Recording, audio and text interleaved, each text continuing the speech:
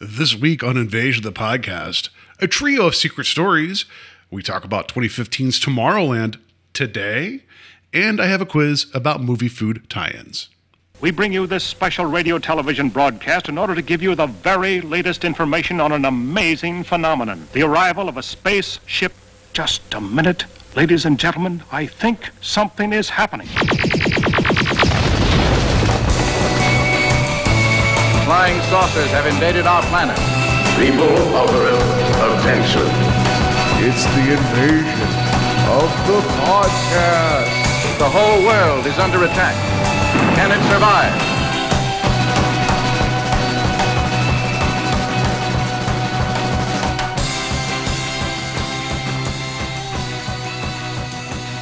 And welcome to Invasion of the Podcast, where I try to take over the world one listener at a time. My name is Paul, and I'm joined tonight by the secret cadre that I have, my Plus Ultra members that all influence the world as we now know it. I have Jeff from Skewed Universe podcast and the Tales from the podcast. Welcome, Jeff.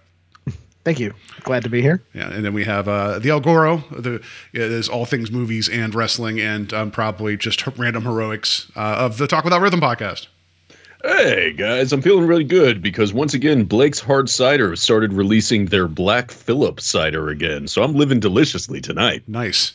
And I am joined by my other podcast husband, Terry from Strange Highways, who is the master of things. Terry, what are you a master of? Pokemon. I'm a Pokemon master, okay? And thank you for sending my pin. I got it today. We're ready to go. Perfect. I don't know what that means. Oh no, your pin for the when movie. I picked up my pin, I ended up somewhere in Wisconsin. I'm very disappointed. Yeah, I'm sorry. You're like, you said the pin. I'm like, what are you? Oh yeah, that goddamn movie we were talking about. I was just like, see, wow, I got mine and I didn't go anywhere. It just kept me here. Yeah, you're like, damn it, I'm still at home. Well, you're already in California. What do you want? I'd like to get out of California. Yeah. But what's better though? Like seeing lots of corn, like supposedly Ohio has so much of. Supposedly. Like that's the only supposedly. Like I love that joke that's like, what's in Ohio? Corn. Like, no. No. Like, no, go to Iowa. There you have a lot of corn. We have some corn, but where we live, it's mostly just rusted cars, trees, and seasonal depression. Yeah. And a lot of like, oh, I didn't know my neighbor had that flag in their yard. That's a lot of that's a lot of that. Oh, and meth heads. Yes. I was picking up a prescription at like a CVS the other day, and I was wearing my Pollos Hermanos shirt. And the lady, one of the techs behind the counter was like, Breaking Bad, nice. And then I paused for a second, and I was like, I don't know if this is the right shirt to wear to a pharmacy.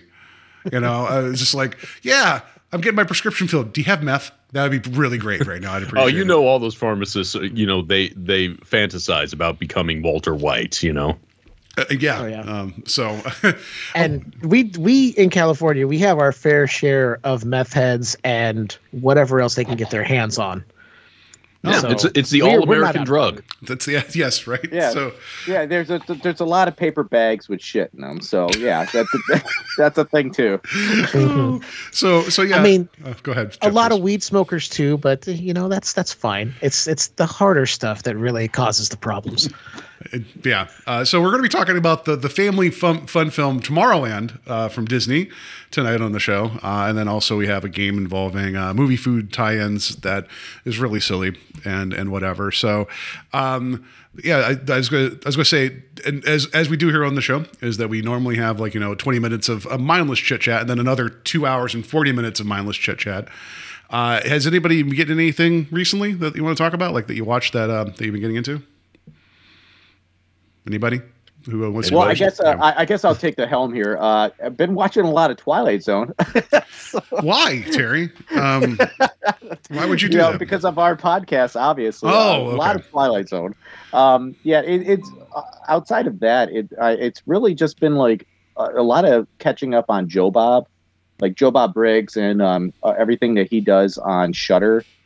There is a lot of films that I haven't watched as far as like the things that he covered and like when he was covering them. I watched Grizzly last night, and I was like, you know what I'm going to do? I'm going to watch all of this right before I go to sleep and not have vivid dreams. I did, anyways. So, so had you seen Grizzly before or no? I definitely have. Yeah, it is like I was going to say, Paul would have failed you as a friend. If yeah, you pretty much. Seen Grizzly before this. Homie, that is a film that like I grew up on watching. Like that is just like my grandfather was such a weird son of a bitch. He's like, look, kid, you got to watch this movie. I think it was actually on Big Chuck and Little John, which is something that's like a Cleveland staple here in like in the 80s and 90s. Well, I say 80s and 90s, but I wasn't around for the 70s, but it was still there in the 70s as well. But they would show a lot of like kind of drive-in stuff that really shouldn't have been shown on, just public access and that. But yeah, so like I believe I saw it originally on Big Chuck and Little John. Nice. I love that movie. I know. I could. It's so fun, dude. Yeah. I really want to cover some more like your Earth Day thing is still kind of a thing for you, Paul, right? Like you still want to watch that at your house. I think I know El Goro, you do a lot of like theming around holidays, but I think did I inspire you to do like the animal attack films on Earth Day, or was that something? I don't remember if I was doing that before, but it definitely became a more regular thing after you had your Earth Day party. Yeah, because we did that, and I think we also watched Roar. I thought we were going to. There was a third one there that too. I forget. There is a well. Yeah, we did Grizzly, we did Roar, and there was a third. But I think it was. I always want to say it was Razorback, but that's not right. There was a third movie. Yeah, I forget what it was, but anyway, yeah. Hell, I'm the odd man out here because I haven't seen Grizzly, and apparently I'm not celebrating Earth Day correctly. I just think it's fun. The idea, Jeff, is that Earth Day is the day for animal attack films. So if you need a list of good ones, Paul will tell you Grizzly. I will say the superior film is Day of the Animal. Yeah, I mean, I've not seen Day of the Animal yet. Yeah, so Day of the Animals is it's good. It's good. It's no Grizzly. So that's just look, in Grizzly you get a grizzly. In Day of the Animals you get all of the animals and a shirtless Leslie Nielsen. That's true. Fighting a bear. But you also have a rocket launcher in Grizzly. Right. Yeah, that's all I'm just saying. Like yeah. And then also, in Day of the Animals, you got the guy who voiced Mr. Freeze playing an Indian. Well, yes, I mean because that was culturally appropriate. So I mean, well, in terms of cultural appropriation or culturally insensitive casting, the fact that they got I think he's Libyan, a Libyan gentleman to play an Indian is better than an Italian. I don't know why it's better, but it just is. I just love the idea that like Earth Day and like that kind of marathon can go so far. Like I imagine watching them. I imagine watching Squirm. Like I want to watch all, like even the bug films. The bug films need to be involved in that as well. Yeah, there's a lot of good calls there. So yeah, I'd say next Earth Day, just watch an animal attack film. Like I am going to get to Razorback. I've owned this Blu-ray for like I've seen it before. Don't get me wrong, but like I always keep meaning to watch Razorback on Earth Day. I don't get to it. Yeah, the warning I give you is if you've never seen Razorback, it's not what you're expecting. Just go in with the understanding that the guy who directed it also directed Highlander and also directed a bunch of music videos. Yeah. It's great, but it's its own thing. Yeah. So I love David Fincher. Like, I mean, like if it's he loves doing music videos still, I think. That's the best way I could say it because I went into Razorback expecting it's like, oh, this is going to be a fun Australian, animal attack movie. One Outback freakout session later, I'm like, oh yeah, this is the guy who directed Highlander. so Jeff, there you go. A lot of recommendations for Earth Day. Is there anything? Now I can be part of the club. There you go. Is there anything you've been getting into recently? Me? Yeah. Well, aside from just going on Pluto TV and watching a bunch of Beavis and Butthead because hell yeah. I'm 44 and I still have the sense of humor of a juvenile. I've been diving back into the Leprechaun series for Tales from the Podcast, but I'll talk more about that later. But recently watched Neighbors from 2014 with Seth Rogen and Zac Efron. That's a fun movie. Way better than I expected because I figured, okay, it's going to be, typical comedy. It's got Seth Rogen. I'll check it out eventually. My wife watched it and was like, you should check this out. So I watched it immediately after she did. because I was recording another podcast at the time. And yeah, I laughed so hard. It's way better than it has any right to be. And was it Rose Byrne? She's great in that too. Like you actually find out, like, oh, she actually has comedic chops. Yeah. And isn't there a gag involving an airbag? Like an airbag firing off too, if I remember. There's a gag involving multiple airbags. There's some real shenanigans going on in that film. I'm finding myself to be a lot more of a Zac Efron fan than I thought I ever would have been.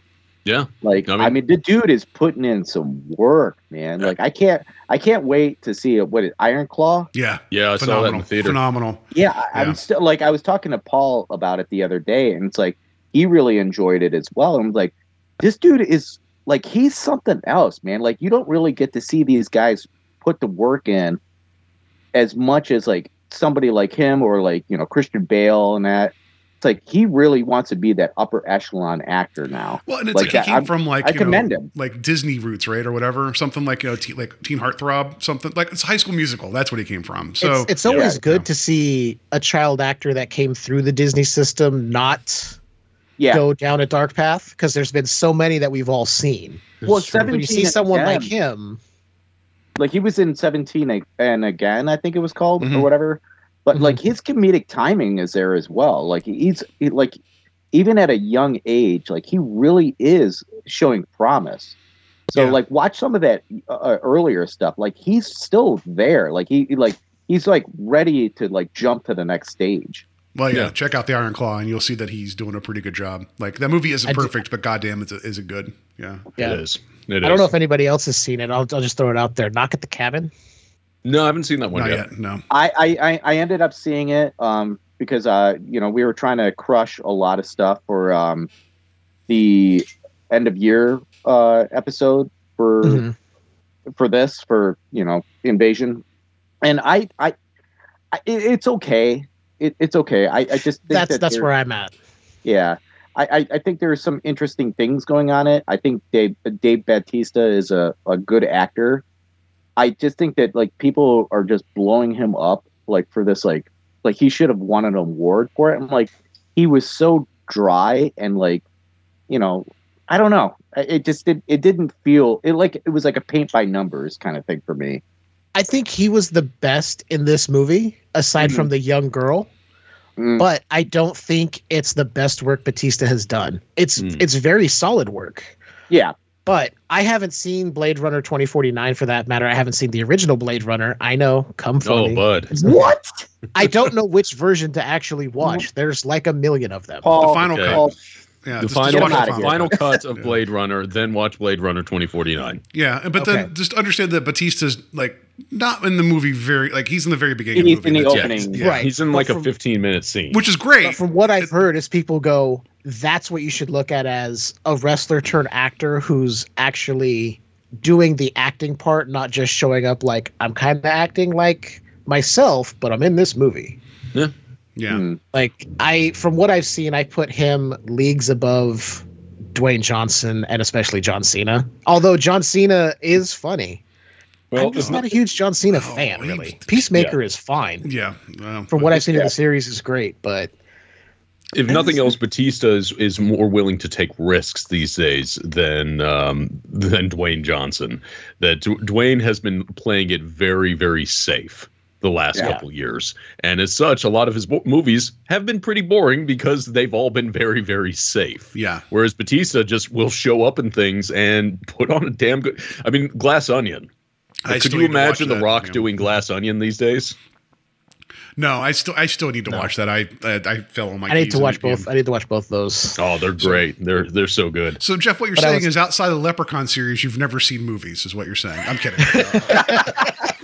Oh no, I watch his barometer. Yeah, he's like, I don't know. Is it Leprechaun space quality? I don't know. Maybe we'll just see. Yeah. I'm kidding. No, I've been. No, I'm diving into Giallo also for Skewered Universe because January is for Giallo over there. So nice. I've only done one, which was A Blade in the Dark. Which, if you want to know what I thought, go listen to the show. There you go. Nice. But what else do you have lined up? I'm hoping to do which I know it's probably not technically giallo, but maybe like Phenomena. Oh, I love that. Is my favorite Argento. Oh my god, that is such an incredible film, but it is so batshit crazy. That's why what I I've love heard. it so much. It's, and that's it's why completely insane. If you like chimps, yes. Chimps with the use of Iron Maiden during stalk and slash scenes. Yeah, I mean, really obscure music usage there. It's like what, why? It's because he looked no further than the title of the song, which was "Flash of the Blade." It's like, oh, we'll use this during a switchblade scene. It's like, it's about fencing, Dario. The song is about whatever. Yeah. So I don't know if we're going to get through the others, but I've got Phenomena. I'm hoping to get to The Bird with the Crystal Plumage and possibly Blood and Black Lace. That's cool. But my wife Leanne is also thinking about picking one out from either Shudder or Screambox because they've got a huge selection of giallo there. I don't know so if it may it's change on any of those services, but one of the things you should dig into is the gialli with incredibly stupid long titles. One of my favorites is what is it? Your lust is a locked door, and only I have the key. I think I have that in one of my lists on the streaming services. The longer the title, the more interested I get. Yeah, isn't it like pretty well known that you're not so much of a fan of giallos? It's true. It's true. I do not consider myself to be a huge fan of the particular movement, but there's still plenty of films that I've enjoyed that are in it. It's just I would never call myself a giallo fan. So Jeff, take that as a stamp of approval. If El Goro is able to say like he likes these ones, like I mean the dude knows his shit, you know. Oh yeah, please if Goro is recommending it, I seek it out. If he's like, if you want to go ahead, I'm like, okay, so I can watch it whenever. There you go. Yeah, as far as giallo, I'm doing this because I'm very limited in what I know about the genre, so I want to watch as much as I can, and I figure I think kicking off the new year that same way. That's smart, super smart. Watch a few at the beginning of the year. Don't overburden myself, and then just see what it has, and also try to find ones that not everyone else who's done giallo stuff has talked about. Sure. Or ones that at least have been a few years since somebody has talked about it, like last year when I did Black Belly of the Tarantula. Mm-hmm. And that one I had heard about years ago on, I think it was Scream Queens. I still remember Patrick singing to that movie. Yeah, you actually referenced that in a post when I talked about it. So right? It is forever ingrained. I was like, that's why this name sounded so familiar. Yeah, for additional context, Jeff and I both came out of the Drunken Zombie School of Podcasting. That's how we met each other, and it's no doubt influenced us. So the expanded part of it. Most of those shows don't exist, but Scream Queens is still going on. Yes. And the El Goro, what are you getting into? What I do, I've been watching a lot of movies. A lot of them have been towards my continued efforts to knock out all the unwatched films in my physical library. So I've been watching a lot of Sonny Chiba films, a lot of Jackie Chan movies. In terms of television and kind of more contemporary stuff, I've really been into the new season, the revival of True Detective, which in this case, it no longer has the original creative, that they've brought in somebody new on this one. And have you guys watched True Detective? I saw the first season. Yeah, I've watched a bit of the first season, and then I turned it off because I knew that it was something that my wife would have been interested in as well. So I'm just trying to carve out time so we can both watch it together. So I'm like, oh my God, I'm like, this is compelling stuff. I'm like, and it's not like super gory. I'm like, my wife needs to watch us. Yeah. So I still need to get to it. I'm a tremendous fan of the first season of True Detective. I've seen that season probably around 4 times. That it'll just be one of those, hey, I'm in the mood for this, and I'll go back and rewatch season 1 of True Detective. Season 2 and season 3, they were okay, but they were decidedly a letdown after the highs of season 1. I can say definitively that season 4, and the thing is, if you're not familiar with the format, it's an anthology series, so each season is its own self-contained story. Season 4 is the best season of True Detective since season 1. It is absolutely fantastic. The primary creator behind it is Issa Lopez, who also directed the film Tigers Are Not Afraid. which Joe Bob covered. So if you've been following that, it's an excellent film. It has Jodie Foster in it. Who else is? What was her name? Callie Reese, who is a boxer turned actress. It's just a really solid show so far, and it's set up in Alaska, and it's actually going into what either could be explicitly supernatural territory, because the thing with the best thing about the first season of True Detective is there was this lingering question of how much of it was actually supernatural, how much of it was just crazy people, and there was that kind of interplay of not really knowing one way or the other.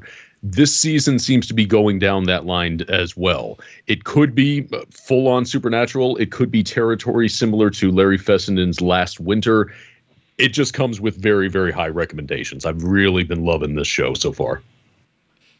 I'm glad that it's continuing because this is something that's like there's such a big playground to romp in. It's like all we need is a good storyline. And it's like we don't necessarily need to connect this to a title, but the fact that True Detective is still doing this and has a budget that they're carving out for them, like I'm all for it, man. And they're getting great actors too. I mean, well, I think that's part of the part of the appeal is that these people are that they understand that prestige television is in a lot of ways taking up more space than movies now. So if they can be committed to one season and then, get that in, right? Because I mean, who'd have thought Jodie Foster would do a quote unquote TV show, right? Yeah. So that makes sense because it's they have it's not a commitment past that point. I mean, who knows, things could change, but yeah, I know stuff like The White Lotus and things like that too draw all these people because they know they can be there for a season and get their flowers and get out. Yep. And I like the idea. I mean, I don't watch a lot of television because, especially some of the older shows, it feels like a big lift. The idea that, and I know that it's like, oh, this is a show I really like. Too bad there's 5 seasons and 50 episodes of it. That's way too many things of a thing I like. But it's still, it's the self-contained nature of it. The idea that this season's only going to be about 6 episodes long. The previous ones were, I think, were only 8 to 10 episodes. And it was usually paced, particularly the first season, paced well enough that it just really works. And it is this kind of self-contained little thing that can bring in this kind of talent. So yeah, I really love the series as a whole, and I've been really loving this season. Nice.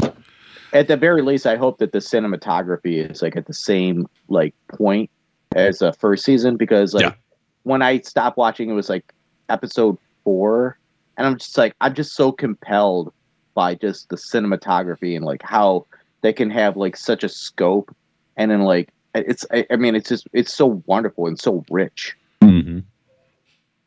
Awesome. Sorry about that. Okay, so all right, so that you had me at saying Tigers Are Not Afraid because I watched that last year and good movie. I love that movie. Yep, it is depressing as hell. Oh, I'm in then. But it is so beautifully done that I'm on board to check out this season of True Detective, and I like that it's anthology, so nothing ties in from previous, so I can jump into this one and then go back to one. Yep. Having said that, there have been little bits in the dialogue that suggest a connection to previous things that have happened, but that's just for the super geek. It's entirely possible it was unintended. I have a feeling it was intended, but you don't have to have seen one season in order to get the other one. They are standalone. Nice. Perfect. So I'll jump in here and just mention a couple things real quick. I watched Echo. That's solid. If you guys have not gotten to that yet, it's only 5 episodes, and the longest one's Did you finish it off? Yeah, I finished it in one day. It was the longest episode was maybe 50 minutes. And that was the first one because it was basically catching you back up.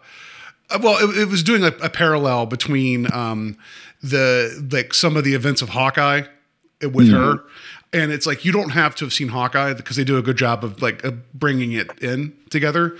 And then after that, it just kind of cruises and it's fine. I would have wanted a little bit more, but considering this is the first R-rated Disney Marvel show, excuse me. Great.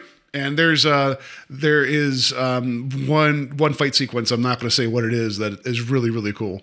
So if people, it's supposedly they call it a spotlight series, meaning you can watch it without context of other Marvel series. I would say that's true, but not really. Like, I mean, you could watch this as a complete story, right? But like when you're bringing in the Kingpin, you're like, oh, well, maybe there's a little bit more gravitas with his character. You know what I mean? You're like, there's a much more longer shadow with that character that I think some people, they would be robbing themselves of not seeing some of the other stuff before this. But it also, the very end, at the end teaser, is hinting at something really cool that if they go through with it, I like what they could potentially do with this future outcome. So it's a solid show. Nice. Yeah, easy watch. Nice. And then also, this is for you, El Goro. I recently got a 3-movie box set that was a Italian mafia set with Franco Nero. Beauty. And the 3 movies I watched, and you want to talk about names, these aren't as long, but of course they're just always weird. What was it? Where is it at here? Godzilla -1. No, that's not the name of it. The Day of the Owl. The case is closed. Forget it. I just want to say forget about it, but that's not the name of the movie. And then the one I wanted to mention to you specifically was How to Kill a Judge. It's from 1975. It is it's very neo-noirish. It's, well, as much as these type of Polizia Tecce mafioso films can be, but I think you would dig it because Nero plays a filmmaker that released a movie that was based upon the events of a crooked case and implicating that the judge was crooked, and he changed the names, but everyone knew who he was talking about. And in the movie that he makes, the judge gets killed, and so people are in uproar of him potentially inciting violence, and something happens where that judge ends up getting killed. And so it becomes he gets kind of drawn in because, well, one, he wants to know what's going on because that was his point of view.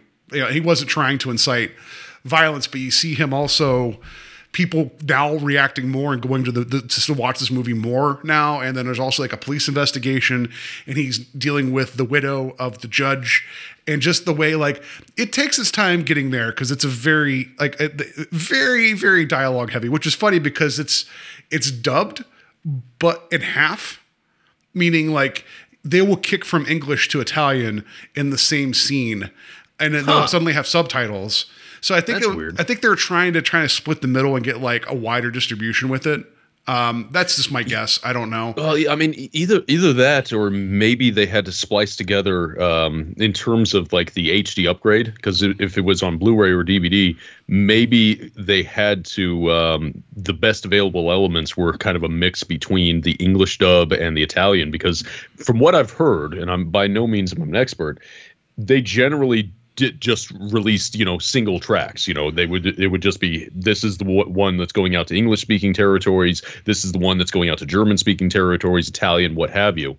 But I have heard of different movie companies, when they do restore these films, they will sometimes mix and match depending upon what the best available sound source is. And maybe that's the case. There's some special features I had to dig into because it's a very cool set. But also the director is Damiano Diamini. Great, because it's Italian and I can't speak it good. He directed Amityville 2. And Nero described him as the most American Italian director he's worked with. And so he had because he has a kind of a more of American sensibilities making films. And but I think that I'm just mentioning it to you because I know you're always on the hunt for more noir. And this one's, you and I could talk about it some other point. Does it go as dark as some other stuff? No, but it gets that twisting, unsure footing, and there is more and more adding. There is that darkness creeping in. So I think you would really like this movie a great deal. So I wanted to recommend that to you. So who put out the sets of these 3 films? Yeah, it's a good question. It's a company that they're newer, and I've just it was right in front of me. Look at me doing this in real time. How to Kill a Judge. I'm going to type that into Google. That's going to go well, right? Well, if you were on any list, you are now. Yeah, I will say, like, to kind of piggyback off that, there are so many companies that are coming out now restoring footage of films and that. It's like, man, just imagine if we had this shit like 30 years ago. Oh, yeah. I mean, like, some of us, like, probably still collect VHS because that's the only thing that there was, you know? Like, there are certain... I still have some VHS because that's the only copy of it. Like, there's no boutique company coming in and being like, yeah, I'll put that out there, because no one wants to restore it. And so, like, we're at that juncture now where it's like certain films are going to be lost unless somebody keeps a hold of that physical copy, that like VHS or, you know, Betamax, you know. Mm-hmm. Or the people that just digitize it and make it available to download online. I know, well, like, because some of us, pinky to our lip, have to use that. Which, you know, there's pushback against that, but it's undeniable that there is an archival quality to dedicated pirates, the people that rip these things and then put them up online. You know, and sometimes that can actually get buzz going for certain movies. There are certainly some films, and I won't name names, but I'm aware of, through conversations with people, that because the film got a buzz in the pirate scene, that led certain boutique labels to actually go through and then go and restore them and put them out there. So, yeah, there is something to be said about the archival nature of piracy. Yeah, okay. Yeah, so I mean, look at what happened to something like Monster Squad at all the conventions and stuff. It was bootlegged on VHS for so many years because it got forgotten. And then word of mouth, they're like, let's release it on DVD finally. Perfect example. So the box set's called Cosa Nostra, Franco Nero and Three Mafia Tales by the director I just mentioned. It's by Radiance. Okay, so they're a label I've not heard of. Yeah, no, it's a great little box set. It comes with it came with like a book too, and like the special features were actually I got through all the special features for Day of the Owl, and they were all like a lot of the interviews, even with Nero, were new for these movies. So it just, you know, it looks like they've done a good job. So, but yeah, How to Kill a Judge I think all three of those movies I know you'd like, but that one seems more like right up your alley. So I just wanted to suggest that. This does seem up my alley. Thank you for that. I'll have to look into this. Yeah, so because I'm sure you're trying to cook something together for November already. So I've not even started thinking about November. Like, you need more things to put on your plate there. Well, no, you have your 28 days of Valentine's movies coming up. I know. So like. Look, well, I was going to do 28 days of Black History, but you know that seems like it's so messed up. They made Black History Month the shortest month of the year. Yeah. Well, you get an extra day this year, right? That's true. Yeah. So, all right, there you go. I look at what you do in November, and I'm like, all I do is Nick Cage movies for my podcast. So I've got it easy. I've got it easy compared. No, I've seriously considered watching, doing a chronological watch of the entire career of Nick Cage this year, because you know what? More and more, I'm coming around to him being a genius. Yes, I have an unabashed love for Nick Cage. I will wear it on my sleeve. I love stuff like Con Air, but then I also love like Vampire's Kiss. Mm-hmm. Which we did because you do Noirvember, I do Nick Cage November. So it's two ends of a totally different spectrum. There you go. But then you have I could not do what you do for November, and I admire that, and I appreciate all you do. All you need to do is watch. Oh hell! There was a movie he did with Eric Stoltz, where I think it was Eric Stoltz, where he was like a bad guy. What was the name of that dang movie? I can hear your brain working right now. Yeah, no, you can hear my keyboard working. It wasn't Fast Times. There was I don't know. Anyway, but do find that movie, the one that I'm vaguely remembering, and then pair it up with Bad Lieutenant, Port of Call, New Orleans from Herzog, and those are noir films, and boom, you got yourself a Nick Cage noir. There you go. Or just even do like 8mm if you want something that gets. Love. Yeah, there you go. That's a feel-good movie, right? Yeah. So Renfield is like something that I watched more recently, and it's like, dude, the guy is still. It's like he knows his lane, and it's like, but he goes above and beyond sometimes. Where you're like, oh my god, he's still like an actor. It's like he's not just like dialing it in. I loved Renfield because it was so just over the top, like Nick Cage just kind of being crazy Nick Cage at times. But I will say, if nobody's seen it, I recommend Pig. Oh, Pig's wonderful. Yeah. I love Pig. I still have to see that. So before I forget, and we'll get to news in a second, I was like, I just mentioned 8mm, and I wanted to remember that the guy that plays Frank's dad in the flashback at the beginning of the film was Machine in 8mm. Yep. So there you go. That's your 8mm connection with Tomorrowland. So, all right. Oh, the movie I was trying to remember, it didn't have Eric Stoltz in it. It had David Caruso, and it was 1995's Kiss of Death. So there you go. There's my Nick Cage noir recommendation. All right. So, okay. Look at this. We successfully navigated all the idle chit chat, or not idle chit chat. We have a lot of good recommendations. So, are you guys ready for some news? Do it. All right. Yeah.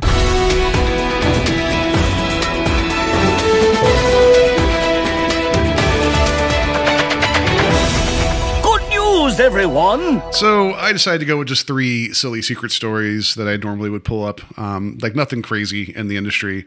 For the first one is for you, Terry, and I'll explain why in a second. It just says, "Love stinks. A Rhode Island shelter will have cats poop on your ex's name." So I'll explain why in a second. A Rhode Island animal shelter is offering jilted lovers and ex-friends the opportunity to have the target of their scorn's name buried in kitty litter for Valentine's Day. The Rhode Island Society for the Prevention of Cruelty to Animals said its Love Stinks promotion will allow members of the public to get some sweet and stinky revenge at a time of year most known for celebrating love. For a $5 donation, we will write the name of an ex-lover, friend, or even something you wish to bury in a litter box for our shelter cats to poop all over. And then they said, "How's that for stinky retribution?" I don't like that word. But yeah, so it runs through Valentine's Day. The reason I bring this up is because, what was it, a week or so ago, Terry was over at my house because our wives were having their book club meeting, and he and I were just talking in the kitchen, and one of our cats, the smallest of the cats. I like how you put it out there, like they're the sophisticated ones. Yeah, like, no, they're the ones that read them books. Yeah, I don't know. We were in the kitchen being cavemen. Yeah, we were. Well, we were cooking meat. Yeah, it's true. Yeah. But one of the cats came in and just used the litter box, and Terry was just like, you would have thought that like just I don't know, like that somehow the cat dropped I don't know, part of Chernobyl. Yeah, it nuked that bathroom. That litter box, and you're like, what? And you walked out, and if I recall, overheard your wife say, "Terry, yeah, I know the cat pooped. I know." She was telling it. She's like, "We're having a book club meeting, and you're telling her about the cat." So I just wanted to bring it up because I thought that was really funny. Well, the other cat is rubbing its anus over the camera of the the book club. The Zoom, the Zoom meeting. There's the camera on the laptop, and it's a cat anus is there. It's well, of course, cats are obligated to show their anus to anyone, even if it's over a camera. Check out this chocolate starfish. What's up? Oh, Jesus. Yeah, right. See, Terry, now you drug it down. Yeah. Now you made it weird. One of the first times I met my wife, when the cat that her roommate had at the time accepted me, it was by putting its butthole in my face. So. Okay, I mean, as long as it doesn't do a Starro type thing, I think it's fine. So, it's asserting its dominance. Yeah, either way, just watching Terry just look like he got punched in the face and leave the kitchen was really entertaining. So that's the only reason why I wanted to bring up that story. But people want to. It's a feline's world, and we're just living in it. Yeah. That's what they think. Considering that cats are, actually pretty clean creatures, I'll take that trade-off versus maintenance of many other animals. So whatever. Anyway, so you could donate, put a name in a litter box, cats will poop on it. So there you go. That's breaking news. The second story here, this one's for you, Ogoro, just because the scenario I think would be funny knowing what happens here. Here it is. Guess Hoot, Screech Owl invades Connecticut home, hides among board games. So Animal rescuers said, and police in Connecticut were called to home to round up an unusual breaking and entering suspect, an owl. The West Hartford police said in a Facebook post that an officer responded alongside an animal control officer from the animal place. And when a screech owl managed to get inside a home, a photo shared by the department shows the owl perched on a shelf among the board games. They said the owl was safely captured, has been rehabilitated by the rescue. As of this post, the owl is doing great. great and said to be released shortly. I'm going to see if I can send this image in our Skype chat. The reason I think this is funny, because one, I know you do have a number of board games, but also the number of collectibles that you have near your person right now. The idea that if someone was to break in to your house, I'm actually I'm afraid to actually enter your place when I finally get to come over El Goro. I mean, because if I fart or like close a door like too hardly, like then all of a sudden like all your action figures are just going to topple over. I mean, it is safe to say that there is a way to get into the office. It's not as crammed as all that, but there is a way you have to get into the office. Yeah, so I sent the image via the chat if you guys want to see the look at that little guy. So it's actually kind of adorable. Yeah. It's just hanging out there like, this is my home. Leave me alone. The idea that if it got into El Goro's office or recording, the thing is like, if it was just perfectly still, would you even know it was there amongst all the items? That's, I'd like to think so. The thing I wonder is, did it actually bring a piece of mail? That's true. Yeah.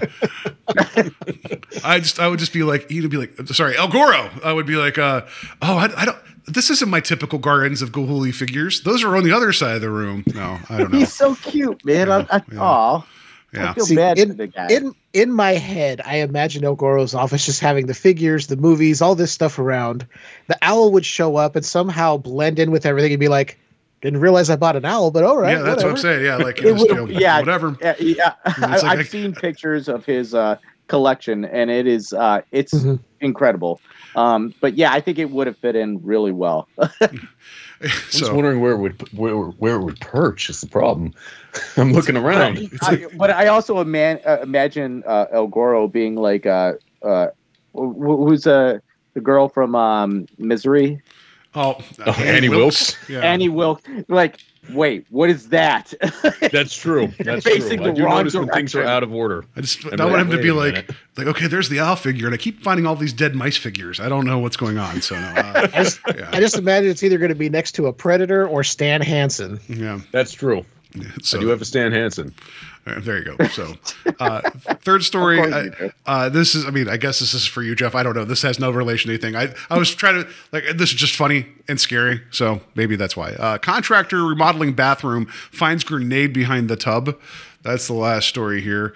A contractor working on a remodeling job in Washington was removing a bathtub from the home when he made a surprising discovery inside the wall, a grenade. The guy doing the work said he tore out the tub in the third floor bathroom of the home in Seattle's whatever neighborhood, revealing a hidden compartment in the wall and an object that appeared to be a grenade.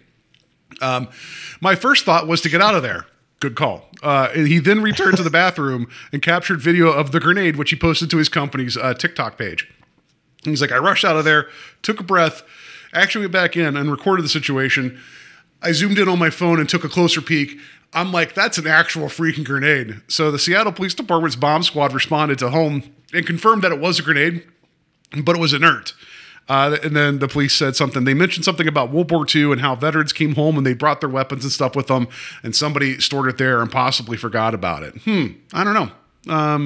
But yeah, there was definitely a grenade in a wall, and I know Terry already said blowing up the bathroom once in this episode. So yeah, I was refraining from making the joke. Yeah. I've heard of bath bombs, but not actual bombs in bathrooms. So I don't know. Check your walls, people. There could be weapons in them. Unless you have purposely put weapons in them, then I guess that's fine.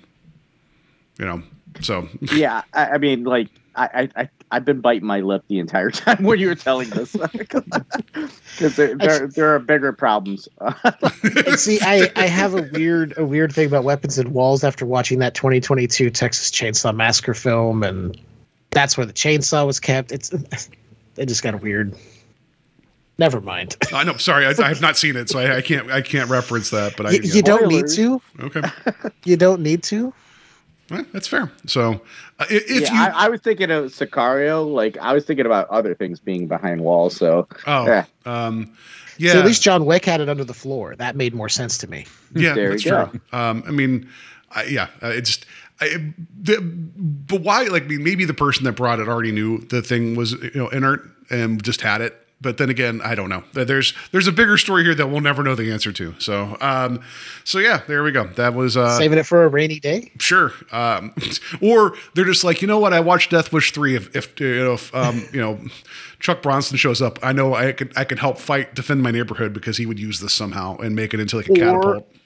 Or they saw this film and they're like, I'm ready. That's for anything. true. Yeah, you're right. Like I forgot. You're right. This home defense. Yeah, that's fair. Like let's not forget some of the Home Alone shit going on in this. Oh thing. yeah, we'll talk about that for sure. So yeah, that was. He couldn't store it in his abdomen, so the wall was the next best bet. Yeah. So there we go. So that was our news. Just figured, just some fun, goofy stuff. So let's get into the often discussed but not yet seen until recently, 2015's Tomorrowland. And now for our feature presentation.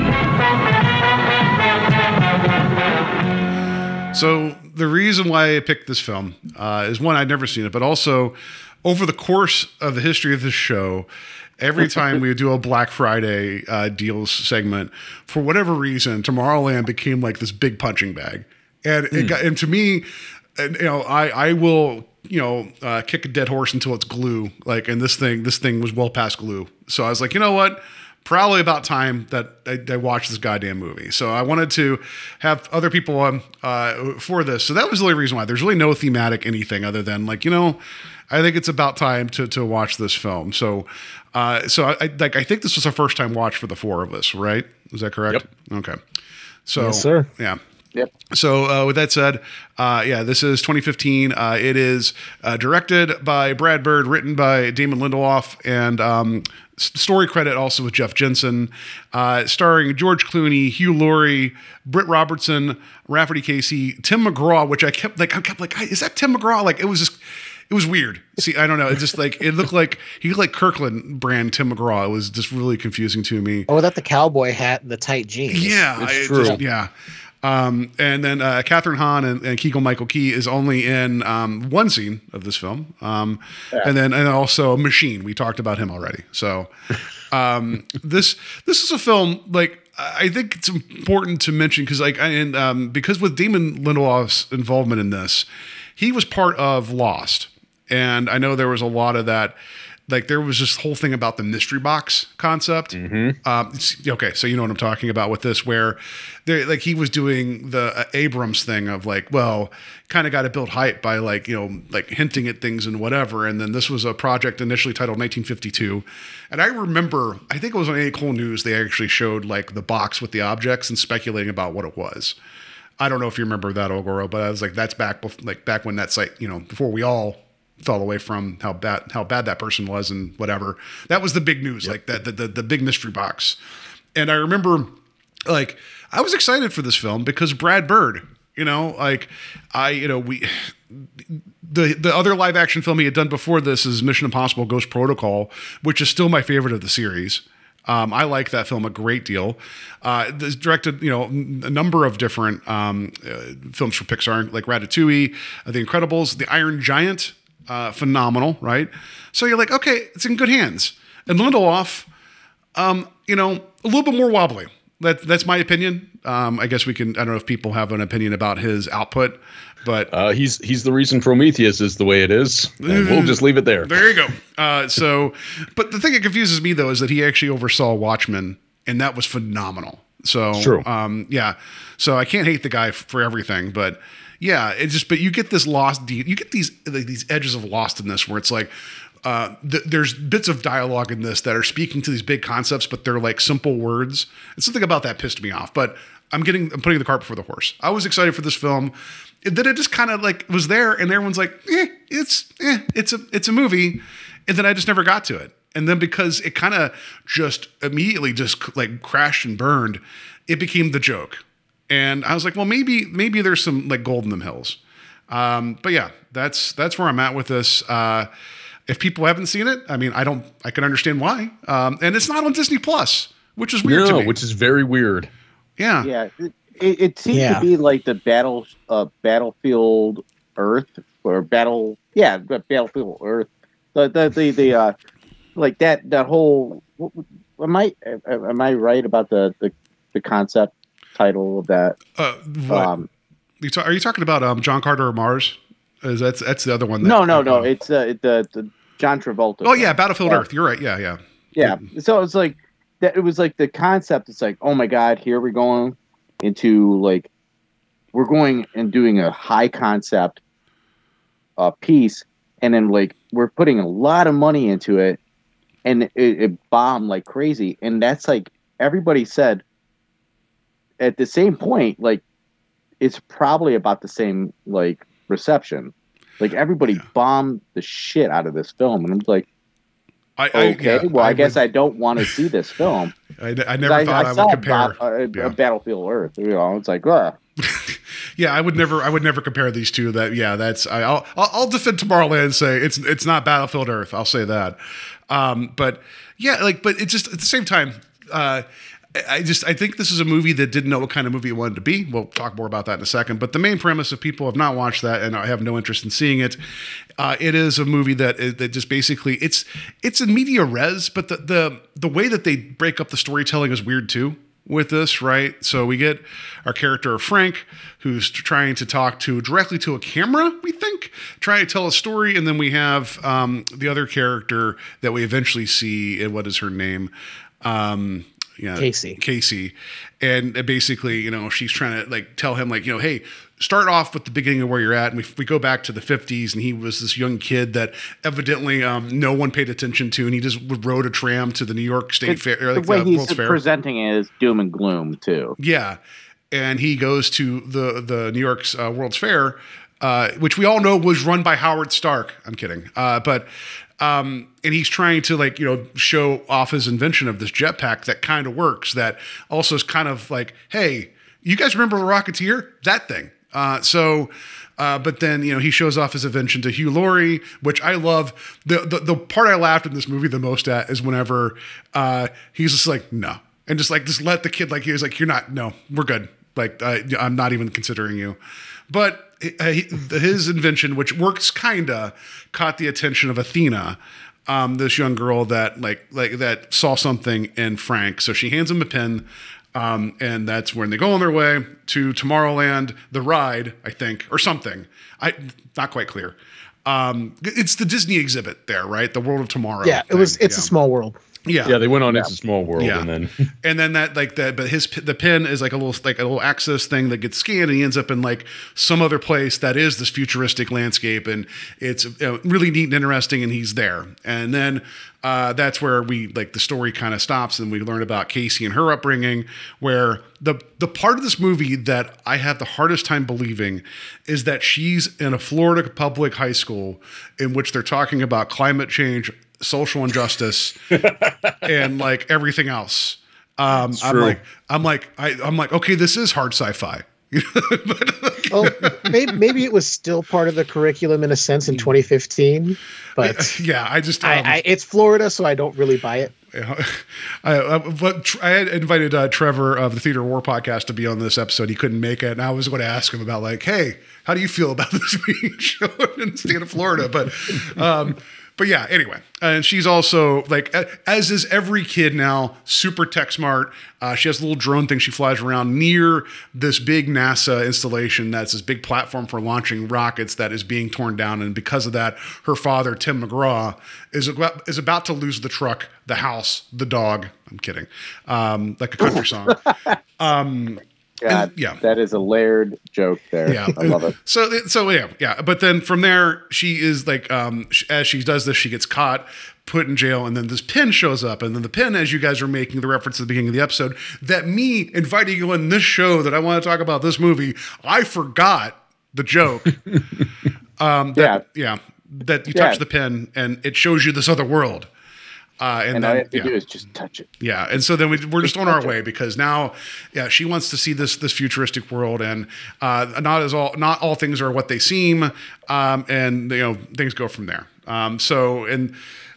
Anyway, with this though, I know we didn't have really any expectations.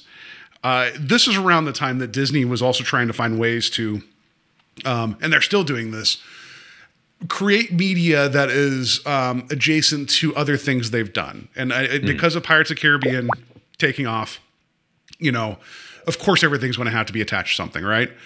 And knowing that this was just called 1952, and then they're like, hey, what about calling it Tomorrowland? I think that was the biggest problem from the start of this. But yeah, they wanted to, because everybody loved Pirates of the Caribbean. How many people remembered Tomorrowland as an attraction? It seems like an odd choice for an attraction to try and make an entire movie around. Yeah, I think I remember it more because I've grown up in Southern California, just down the freeway from Disney. So I've been there several times, and I remember when they revamped it in the mid 90s. But when I heard they were doing a movie, I'm like, how?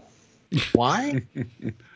Yeah. Doesn't make sense. Well, I mean, we now have 2 Haunted Mansion films, right? And a Jungle Cruise movie that was from the risk taker Dwayne Johnson we just talked about earlier. Well, I mean, that's an interesting concept because, El Goro, Paul, and I live in northeastern Ohio, and we're close to Cedar Point, which is world renowned. Like, people come from all over the world to come to that park.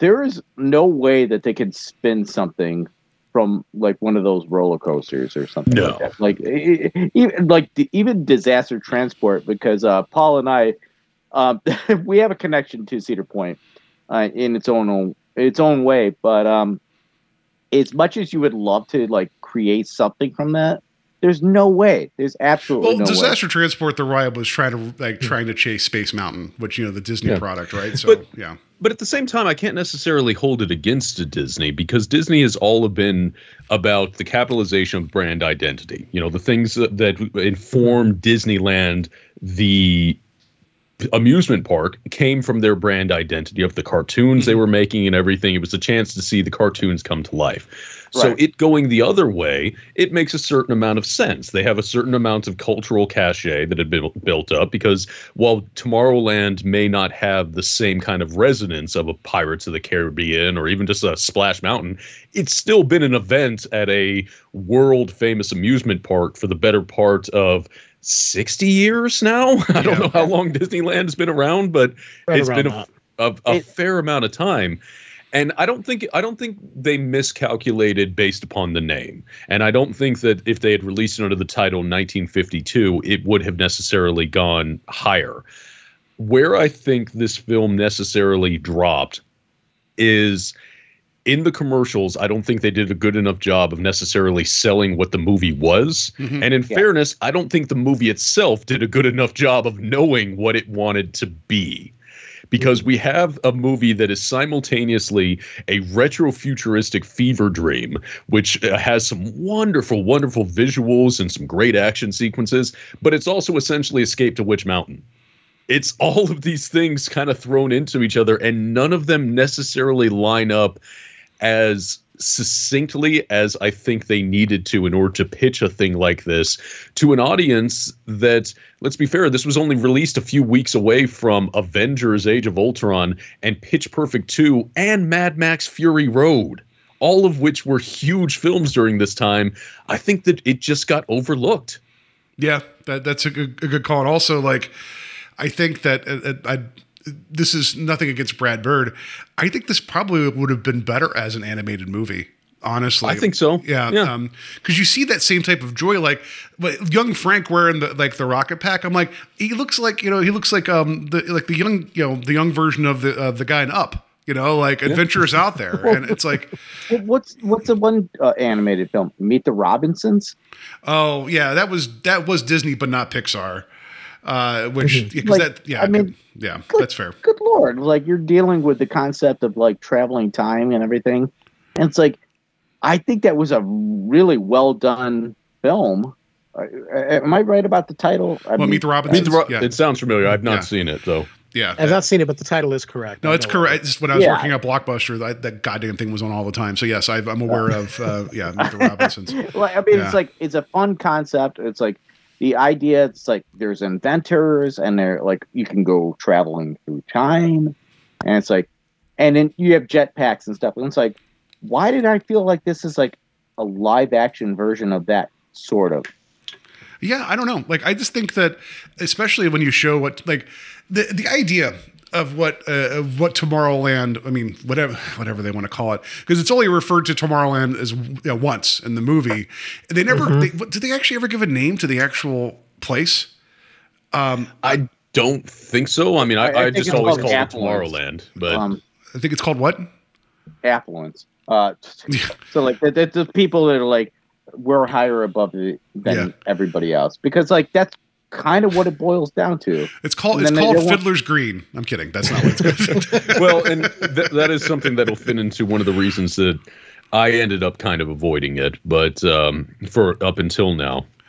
But we can get into that territory later. But yeah, I just think that this was a film that there wasn't enough in the marketing to make it necessarily stand out and make people jump into it. And it's the same thing that happens, anytime that Disney these days tries to launch a new sort of property that isn't tied into an existing media franchise they have. And traditionally, I've been a big defender of some of what have been considered to be Disney's biggest missteps. I mean, I'm a huge fan of The Black Cauldron. I'm a gigantic fan of John Carter. I read those books before I saw the movie. I knew exactly what I was getting into, and I got exactly what I wanted. John Carter's a solid movie. So I think that this was one at the time of its release, it just couldn't necessarily find its niche. Or it may have, because that's the other weird thing about this. We get this perspective of Tomorrowland being a tremendous flop. And it was, but it still made $200 million. A lot of people went to go see this movie worldwide. Mm-hmm. It's just they needed it to make $300 million in order to actually see a profit on it. That's fair. I think that, we've seen that more recently where this targeted budget of these films, it's almost like set up to fail unless they come out, unless they just hit a home run. So I see your point there. That's fair.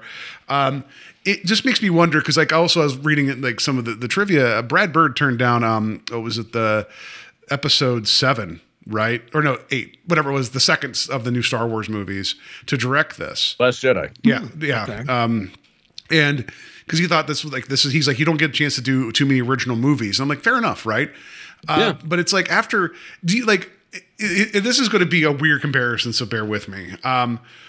Edgar Wright got a much meatier and confident way of directing action after doing Scott Pilgrim. Because you go into At the World's End, there's that big brawl in the bathroom with the blanks that it's like, this is a comedy. Why is this action so good? Right. Mm-hmm. And I think Brad Bird doing Ghost Protocol had a much beefier way of doing some of the action. There's some cool stuff in here, but some of it doesn't quite fit right. Because it's just because he knows how to do it doesn't mean necessarily it needs to be here. Like there's that one cut where Athena just gets annihilated by a truck. I jumped. I know that was the point, but I'm like, kids movie. I laughed. That tells you how messed up I am. Out loud laughed at that. No, it is funny, but you're just like, no. Especially after we had that big sequence in the shop, right? Which was cool. But it's just like there's just bits and pieces here. I'm like, wow, there's some thought put into the choreography here and some of the fight scenes. But I'm like, not that I need something loosey goosey, but there was a weird edge to some of it that especially even like the Home Alone sequence. I was like, wow, this is the tone of this was just whiplashing back and forth. So I don't know. I just wonder where Brad Bird's head was, because he is really, really good at showing wonder and fascination, right? And it's because my goodness, we were talking about the Iron Giant, he's able to do this, and and there's other things that he's done, like the other ones he's done for Pixar, but it's this is it just feels like maybe he was how sometimes method actors, they can't get out of the character for a while, so maybe he just was still what, I could do this action stuff too. It's no, this is supposed to be the movie. It's supposed to give everybody joy. Not well, except I think it goes back earlier than that, because one can look at the action sequences that he had assembled for Incredibles, and it still has that same kind of kinetic energy of what he was doing in Tomorrowland. Though I do think it's appropriate that you brought up The World's End from Edgar Wright, because a lot of the hand-to-hand robot fighting felt a lot like what Wright did in The World's End, just the way it was cut together, the speed of the movements and everything. So I wouldn't be surprised if that film kind of made its way into Tomorrowland as well. But I mean, in terms of his action directing, I think that, again, The Incredibles was a precursor to this, and and Mission Impossible as well. Mm-hmm. So I think he always intended, I think what he set out to do was make a kids movie that still had more of an edge. The idea of not talking down to the kids, so we can present a kids film that still has harder stuff onto it, and anticipating that the children would just be able to take a ride with it. On the other hand, it was a PG-13 film, so he may have just been going after I think it was a PG-13. I'm pretty sure it was. He may have just been going after an older audience with this, and this was intended to kind of fill that sweet spot. And actually, I'm completely wrong. This was a PG film, so no, this was intended for children. Yeah, and because he was being deliberate, I think, with his action choices. Yeah, don't talk down to children, but just let them know the world's going to be over in 59 days. Hey, how many messed up kids movies were raised on throughout the 80s and 90s? Oh man! I think they also made a bigger point to let you know that like the kills are all robots. That's true. Except for Hugh Laurie. That's true. That is actually. I think that's where they went afoul. Well, but not all the kills were robots. He ended up, spoilers, dying at the end. It's just like, because he was a villain, but he also wasn't that villainous. No, he wasn't. He wasn't actively destroying the world. He was just like, no, we were trying to warn them, and then people were being dumb, and we're just not going to save them. It felt like he should have had a greater redemptive arc than have a gigantic metal ball fall on his head. That's true. He says bollocks. Terry, they managed to get a bollocks into a PG film. That's fair.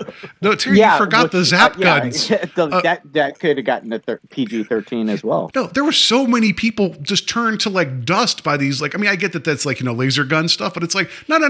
It wasn't just robots getting killed. There was first responders showing up. There was other people just getting whatever turned into paper mache. I want to see that film. Laser gun stuff. Laser gun stuff. Yes. It's a double feature with Jet Truck, is what it is. Is that going to be starring Miles O'Keefe? Yeah. Oh, it would be. It'd be amazing. And George Eastman. That's what would be in Miles. there. Yeah. So, but yeah, I see your point. It's just I know I'm having a problem like trying to like pinpoint something, because I do feel like this film is wobbly in its tone. So I feel like I'm wobbling all over the place. So welcome to the show, everybody. But I want to go back to like talking about the trailers for this, not really knowing, because I watched this earlier today before we all jumped on to do this. And before I watched the movie, I watched not the teaser, but the first official trailer they released. Mm-hmm. And I went, I have no idea what this is supposed to be. That's how I felt the very first time I saw the trailer. It's how I felt again today before I watched the movie when I saw that trailer. Like, I don't get, is Tomorrowland a place that she's being transported to? It's not really clear until you watch the movie, and then you kind of get it. But I feel like this movie has so many places where things didn't fit. There were plot holes, like her brother just knowing Athena's from the future or whatever. I'm like, when was he ever told anything? Unless we're just supposed to go, oh, he and his sister are close. Just assume she shares everything with him. I mean, I did like that he deduced that she was not a Girl Scout. I thought that was funny. That was pretty obvious. But yeah. I will say that there are people that are put into a dictatorial kind of like position where it's like they have to decide what the trailer looks like, and then they're like, I don't know what to do with this. It's like, so like sometimes like trailer looks better than the film. Then other times it's like, I don't want to see that. Like, who wants to see this? And I don't like. I mean, like, I guess a trailer. I don't want to be told everything, because then that's frustrating as well. So sometimes I'd like just to get like a impression of what I'm about to get into. And I understand there's some trailers out there that purposely mislead, because they understand that like the less you know, the better going into a movie. But it shouldn't be a PG like Disney film. Right. I think there were some surprises in this. Right. But it's like, I do think that they're like, there really wasn't a lot in terms of like, I hadn't seen the trailer in forever, but yeah, like this wasn't a movie that you needed to like, yeah, I understand the little mystery box thing of like, we're going to tease this. So people will be like, oh, like, will you like it? But it's like, you know, you might want to tell people what the movie is, at least in broad strokes. Because your teaser should be something to go, wait, what could this be? To get people interested. Then your trailers should give a little bit about what's going on. Don't give everything away, but give us a little bit. And you don't have to taste. Like some movies benefit from, like you said, kind of skewing one direction. And then when you watch the movie, you're like, oh, I was not expecting this at all. Thank you for that. Or it works against it. But just give us something to kind of let us know what we're getting into. You don't have to give us all the plot. But somewhere it's like, okay, that's an interesting concept. Maybe I want to check this out. Like I said, I watched it and went, what the hell is this movie supposed to be? And just went, I'll eventually check it out somewhere down the line. Yeah, and so with all that being said, when she gets the pin, that when you touch it, you suddenly end up in like just adjacent to the baseball field from Field of Dreams or whatever, and how like she keeps trying to go towards like this big beautiful structure, but she's also conformed to like the physics of the reality around her in real life. I thought that was funny. The first time it's funny, right? Then it kind of starts breaking its own rules. Did you notice that? Like at a certain point, it's just like, wait a minute, she's actually interacting with elements of this, but those elements she shouldn't be able to touch. She shouldn't be able to touch the railings of Tomorrowland if she's still confounded to the reality of her physical world. Yeah. So there were certain things that were just kind of breaking down at that point. I don't think it's an issue that arises with some of the stuff that this is a film of very big ideas. They're just not as fleshed out as perhaps they could have been. And it wasn't necessarily given as much logical thought through. But at the same time, because this is a movie about the celebration of science, it obliges us to kind of sort of think these things through, Yeah, because like she's in this like flat area because she rides her bike out right to the fighter area so she can touch the pin and not bump into walls. But then when she's in Tomorrowland, there's a whole sequence where she descends a set of stairs. And I'm like, I wanted to see in real life what was going on. Because then later on, like she starts like, all of a sudden she's walking out in the water in real life and we see that happening too. But then before that, when she takes the monorail, are we supposed to see her in this cornfield or wherever it is? Like, sorry, this marsh just flying around at like record speeds. That or she just wasn't moving. I know. Maybe she was in the real world. She was just standing and it was, I don't know. Which is fine. But but the whole thing is like, it's implied that when we find out, so the idea that what that was basically this like, really swanky commercial to tease people to come to Tomorrowland.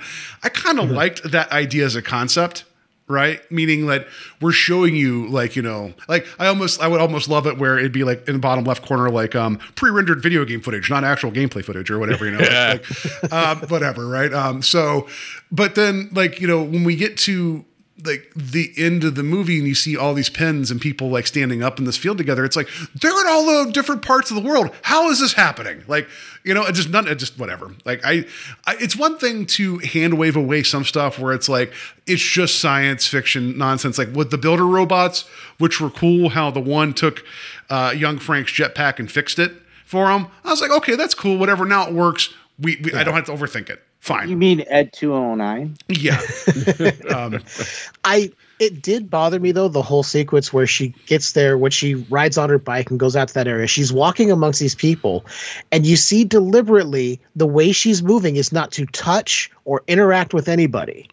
So they're like giving you little pieces. It's subtle, but you realize she's walking in such a way. She's going in areas where they wouldn't allow her. And you're like, okay, nobody's seeing her.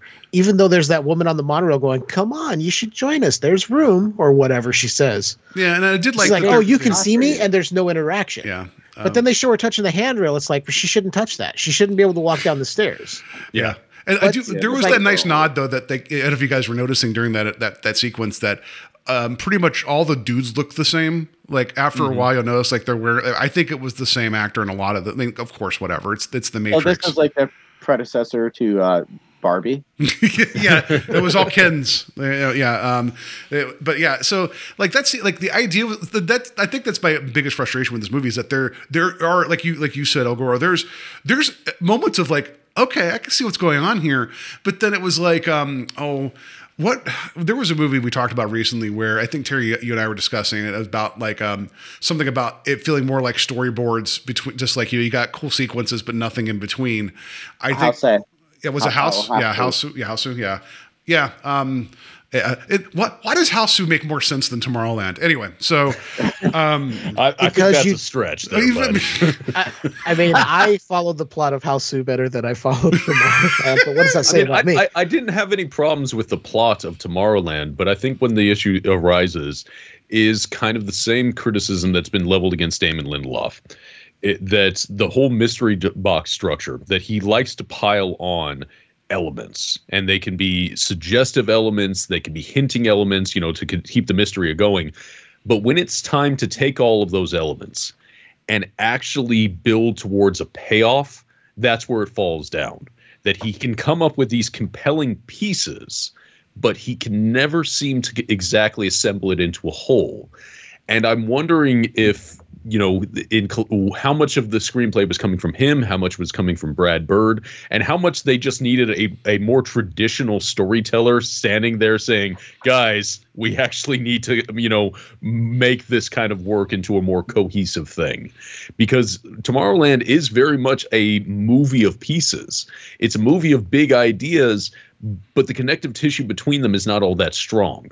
And and even the expected sort of narrative arc gets interrupted, not in a compelling sort of subversion of things, but in an unsatisfying way. We were talking about the fate of Hugh Laurie being an example of that. So it's a very disjointed kind of film, but still one that I can't dismiss outright, because there's still a lot of really good parts of the film, but then there's parts that let it down. And unfortunately, one of the parts that let it down hardcore for me was all too often Britt Robertson's performance as Casey. I don't know why, but I found her more often than not very insufferable in this film. And I'm trying to parse out why. And part of it just seemed to be, it's like, man, you're kind of an asshole, kid. Oh yeah, let's forget the fact that, or let's look over the fact that she was committing, federal crimes, trying to sabotage. I'm okay with that. But then, fair enough, right? I like that. It's like a girl's like, fuck the government. Yeah. So but they post bail, right? And it's like, and then immediately she's like, hey, just tell Dad I went camping. It's like, no, you're going to get arrested. But just like the line where she was like, I deserve an explanation. I'm glad Clooney said what I was thinking. It's like, you deserve. What the hell do you deserve, kid? Yeah. Yeah. Well, I think the thing that wasn't explored enough is that the relationship between her dad and then what his project was. Like, yeah, he's like out of the job. It's like, there's not enough there, for her to break federal laws. it's like, yeah, her dad's like, he's going to be out of the job. It's like, she's, I don't know. That just doesn't seem to make sense there. It doesn't. And traditionally with these sort of things, and I'm not saying every film has to, adhere to a formula, but storytelling formulas exist for very strong reasons. Most of the time is because they work. When you're being introduced to a brand new world and you have somebody that serves as an audience surrogate, a point of view character, a lot of times the tendency is to try to ease off or at least sand down some of their more over-the-top characteristics in order so it's easier for the audience to somewhat imprint upon them, so they can serve as the point of view into this wild-ass world. It's why they introduced the generic white guy in Hellboy, the first Hellboy movie, because Guillermo del Toro realized, okay, this is a really weird world. We need to actually give the audience a kind of a soft entry into this. So in theory, Casey is supposed to be our point of view character, and yet she has these at times audience alienating characteristics, or at least it was for me, that she doesn't serve as a compelling point of view character because we're distracted by her own idiosyncrasies. And at points where we as the audience are wanting to get an explanation. And this was an example of, for example, when she was in the car with Raffi Cassidy's character of Athena. And Athena's trying to tell her what's going on, and she keeps interrupting her and keeps screaming. It's like, no, you're failing as a point of view character. We're trying to to live through you to find out what's going on, and you're actively preventing us from finding out what is going on. Mm-hmm. And then ultimately, her being the most important character too. It's like, so now we have no connection to her. Exactly. Whatsoever. I mean, I have no problem with building her up to be this kind of chosen one type character, but they do these things they do these things to somewhat alienate us from her. And it also doesn't help that, when George Clooney comes up, he's George Clooney. He's automatically the most compelling person on the screen. Yeah. And actually, I think that's a bigger point to this film at all. Like throughout all this, it's like he's like been voted like the most like handsome man in the entire universe. All this kind of shit. It's like, and he's been in big budget films, Ocean's 11 and all that stuff. It's like now we got the dude in the film, and then all of a sudden it's like, why is this not working? What? What's not working? Oh, I don't know.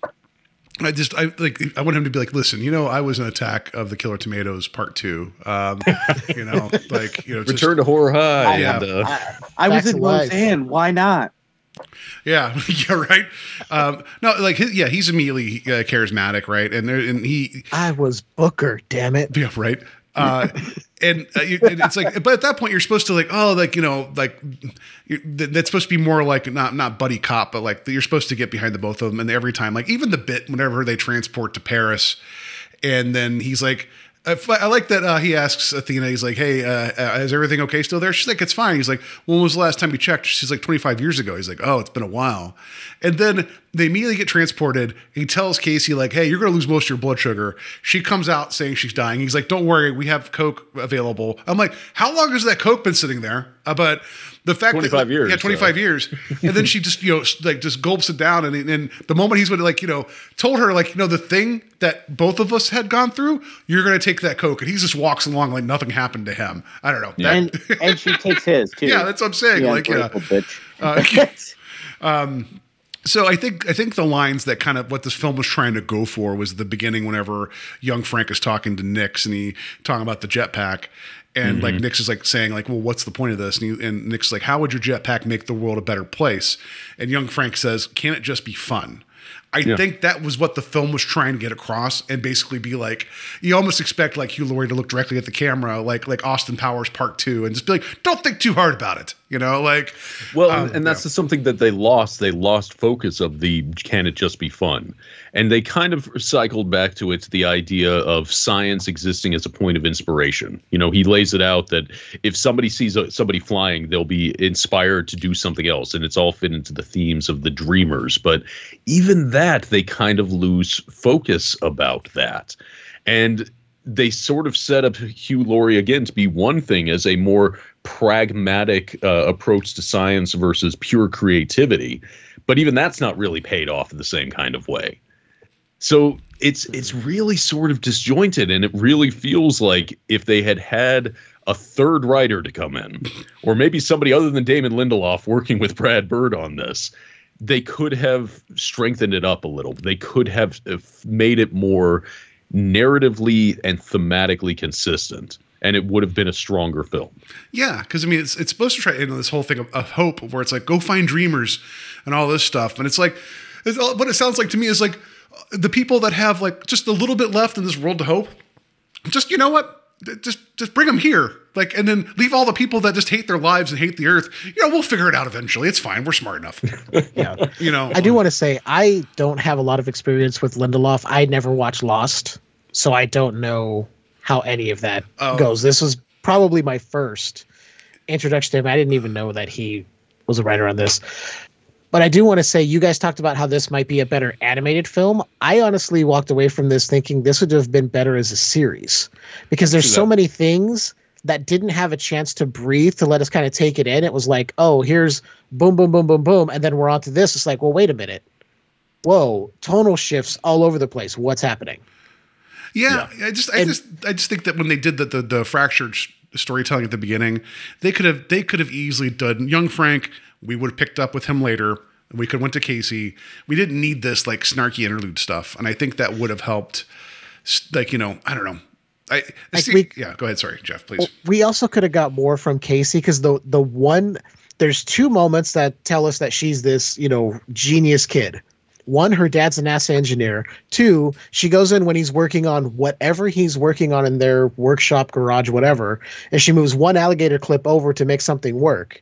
Then it's like, see, she's a genius, and that's it. Other than, she aced this test at a 73 or whatever. It's like, okay, so that doesn't give us enough. And they show her in school going, but can we fix the problems we're creating? And the teachers just kind of go, what? Yeah. I'm like, okay, I get it. It's Florida, so that's probably a real response from teachers there. I agree with you, Jeff. I think that it could have been flushed out more, as far as a series. But then we also see certain things that have translated over to Star Wars. So you can see some of the parallels there. It's like who has the rights, who has the abilities. It's like, yeah. So I mean, well, and that was honestly, and that fit into something that I'd alluded to earlier, where one of the reasons I hadn't seen this film up until now was somewhat due to the commentary that arose around it, and it's related to a comparable criticisms that have been leveled against some other Brad Bird projects. There is a running thread of critical thought that a lot of Brad Bird's films are representative of the same kind of philosophical objectivism that was popularized and created by Ayn Rand. The notion that there are the elevated few, whether they be the superpowered people in The Incredibles, whether it be the super geniuses in Tomorrowland. And the best thing we could do is allow them to be super. It fits into that whole thing of what Syndrome's thing. When everybody has powers, nobody is special. When everybody's special, no one is.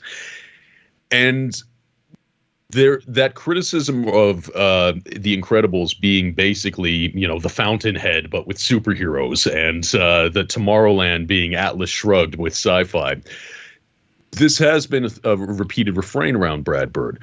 Now, this is something I've pushed back in the past, particularly in my own conversations around The Incredibles, that while there are elements of his storytelling that are reminiscent and reflect certain values expressed in objectivism, one of the key differences that I point out is that a key element of objectivist philosophy is basically a moral argument for being a dick.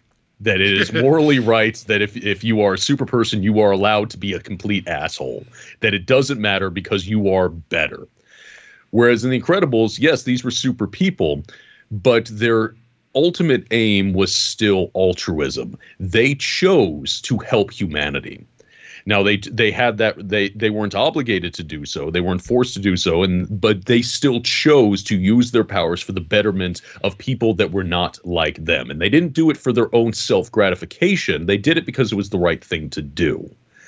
And the same could be said in Tomorrowland as well. The final conclusion to this, that while the Hugh Laurie character may be able to be painted in more broader objectivist touches, I think the true message of the story was not, hey, these super special people should just be allowed to do their super special things without the government intervening on their super special stuff. This isn't John Galt.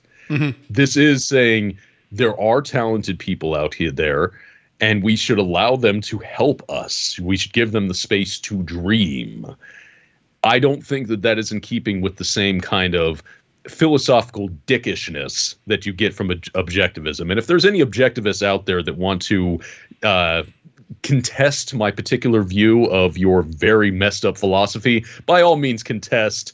I don't care. You're an objectivist. Your opinion means nothing to me.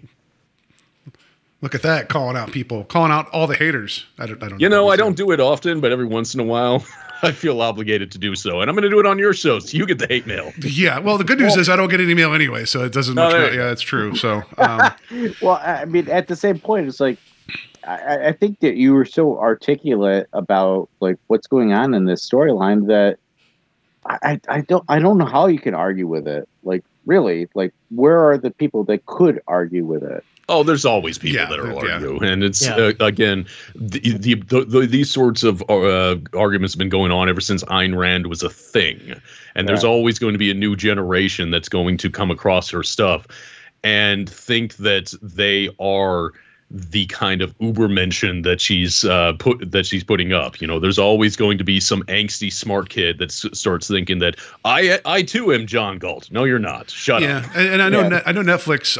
They're doing an adaptation of BioShock, the game. So, and that's also very heavily influenced by objectivism. Both BioShock and Infinite are that's. Well, I've been reading The Stand recently, so like so I know what's up. Hey, The Stand rules, man.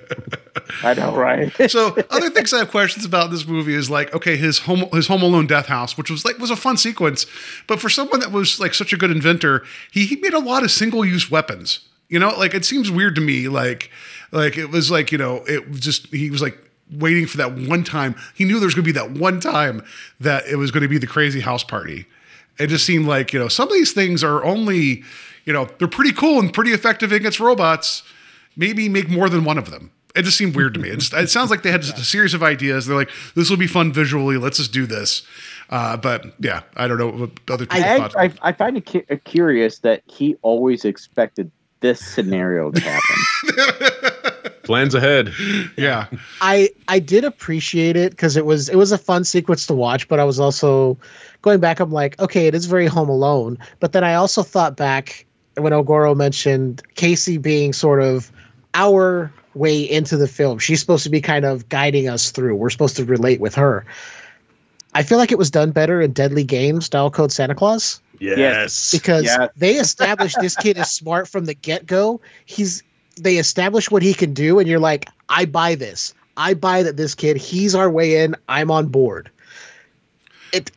I didn't buy it here, but I liked the house with all the traps, but I was like, I like Deadly Games better. It seemed a little more cohesive. This was like, well, I expected this to happen. How? Why did you expect this? Like, shouldn't you have just said, like, laid out some things, like, in case something happened? Like, not for this exact scenario. The only thing we didn't get is a grenade in a wall by the bathtub. That's the only thing we didn't get. We needed that grenade in the wall. There are a couple of fun sequences that go on. Like she recognizes that the dog that's about to rip her throat out has no footprints. Like that's pretty. I mean, that's interesting. Yep. But not flushed out well enough for everything else. And she knew how to set a tractor on fire, like, or whatever it was, right? Like that she had the only thing she knows how to do is break things. But so they'll just put it that way. No, but the other thing, like her dad's heart. Yeah. Well, hey, no, she fixed the one thing her dad was working on, remember? So there's one thing she did right. Everything else was destruction and mayhem. That's true. And then also, too, real quick, what was with Keegan-Michael Key's character of having personality? And then we find out that he and Catherine Hahn are also the same type of robots that are like the other ones chasing everybody. None of them had more personality. Advanced models, I guess. Because like there's that gag of him walking through the door, and it's like... So in the meantime, does he just run his, like, you know, I'm the Goofy protocol and run this nostalgia shop? I think so. Yeah, I wanted like a Super Mario Brothers kind of sequence where it's like it's still them, like they're still like pursuing them. Like I thought that would have been more fun. Having them, those two characters be pursuing, I would have been fine with that. Yeah, like come on, like it's like I already fell in love with them from the get. Immediately I saw Catherine Hahn. I was like, oh, all right, cool. And then you see Keegan-Michael Key. I'm like, okay, this is something interesting. I mean, blatant Star Wars reference aside, because Disney owns the damn property. They can do whatever it was they want. more than just Star Wars. Oh, yeah. I mean, you saw an Iron Giant. You saw all that. Yeah, I saw that and I went, so the day the Earth stood still also. Okay, you're throwing a lot of stuff. The pan by and you see the Planet of the Apes, I think, whatever merch it was. Time. Like, I had like nerd boner the entire time. It was so cool, but I wanted more from these two, and then they dispatched them so quick. I'm like, but Or they could have even had other robots that looked just like them because maybe they had so many that they could dispatch in case there were problems that happened with those two. Yeah, I mean, I liked the design. I liked the design of the Secret Service robots and their uncanny smiles that they had. I liked that look. But yeah, it does point out an inconsistency of it because we have robots acting one way, but then the other ones that aren't. But then again, we also have Athena, who is much more human-like. So I guess it does establish there's gradients of these robots, and maybe the Catherine Hahn, Keegan-Michael Key, they weren't designed to be the same kind of battle droids that the other ones were. So they had a little bit more personality. Speaking of Athena, are we all going to blow right by the weird romance subplot? Right? That's really weird. We were saving that for the end, dude. Come on. I'm sorry. Yeah, that's kind of creepy. It's really kind of creepy because it's written as a as kind of a love scene between this immortal robot and George Clooney. Except the immortal robot is played by like a 10-year-old. It's really creepy. Well, thanks for bringing it up, Paul. Yeah, I was watching that whole end sequence and I'm like, I felt very uncomfortable. I'm just guys, are we really doing this? It's like, Tomorrowland is libertarian land. It's like all those crypto guys that wanted to buy a boat and just like have no rules, right? It's just like, God, yeah. I didn't know his character was a priest or something. What's going on? It just. Well, I'm glad I brought my whiskey with me. Oh my god. Am I the only one who doesn't have alcohol? Damn it. I'm drinking non-alcoholic beer. I switched over. I only had one can of the. I did drink a Celsius energy drink to make sure I was caffeinated for this. I commend you both because, good Lord, there is some shit going on in this film that, especially that context. Like, I know that there was a kind of that scenario where it's like, I've cared about you in the past, and now I'm holding you, and I'm gonna say my goodbyes to you. But there is a loving look that is impressed right then and there. It's like, I don't know. I understand that. Again, I could see them maybe they were trying to go for a different direction, but just again, the audience is primed to expect a certain thing. The language of the storytelling and the filmmaking was giving a vibe, and the vibe of that was realization of love. Yeah. That this thing that was previously incapable discovered it love. And again, it's creepy when it's a small little really girl is. And George Clooney. It's Skynet becoming self-aware, but in the most disturbing and creepy pedophilistic way. Yeah, and we didn't need to do that. Nope. Also, can we also put out the logic that there were literal jetpacks to the left of that platform that was flying up to the main control station the entire time. Yeah. And then there was a big fight for the control station. And it's like, wait a second. There's 3 jetpacks there. And we've seen, like, I don't know. Like, I'm just like, wait, like, I want to go to these people and be like, when you were shooting this movie, did you even, like, were you paying attention? Like, I don't know. Like, I just felt. I don't think they were. I understand this idea that Frank was so in love with. I like that I went to jetpacks. Now you're right back to this part, Terry. Continue. Yes, go on. Sorry. Well, I'm trying to. He's like, no. Let's talk about the girl thing again, please. Continue. Go ahead. No, I'm just trying to rearrange these things. I'm like, I understand what they're trying to do, but I'm like, in that end sequence when we're saying goodbye to Athena, it's like it just doesn't feel appropriate. It just doesn't, like as much as like Disney's like, yeah, this is the way to do it. It's like you made some really questionable films in the past, and this is like this kind of tracks. It's like this last sequence. It wasn't great, but I mean, it could have aged like way. I don't know. It's one of these things. It's just going to be there. It could have been handled way worse, but it wasn't necessary to begin with. At least they didn't bring on like Victor Salva to direct, I guess. Jesus Christ.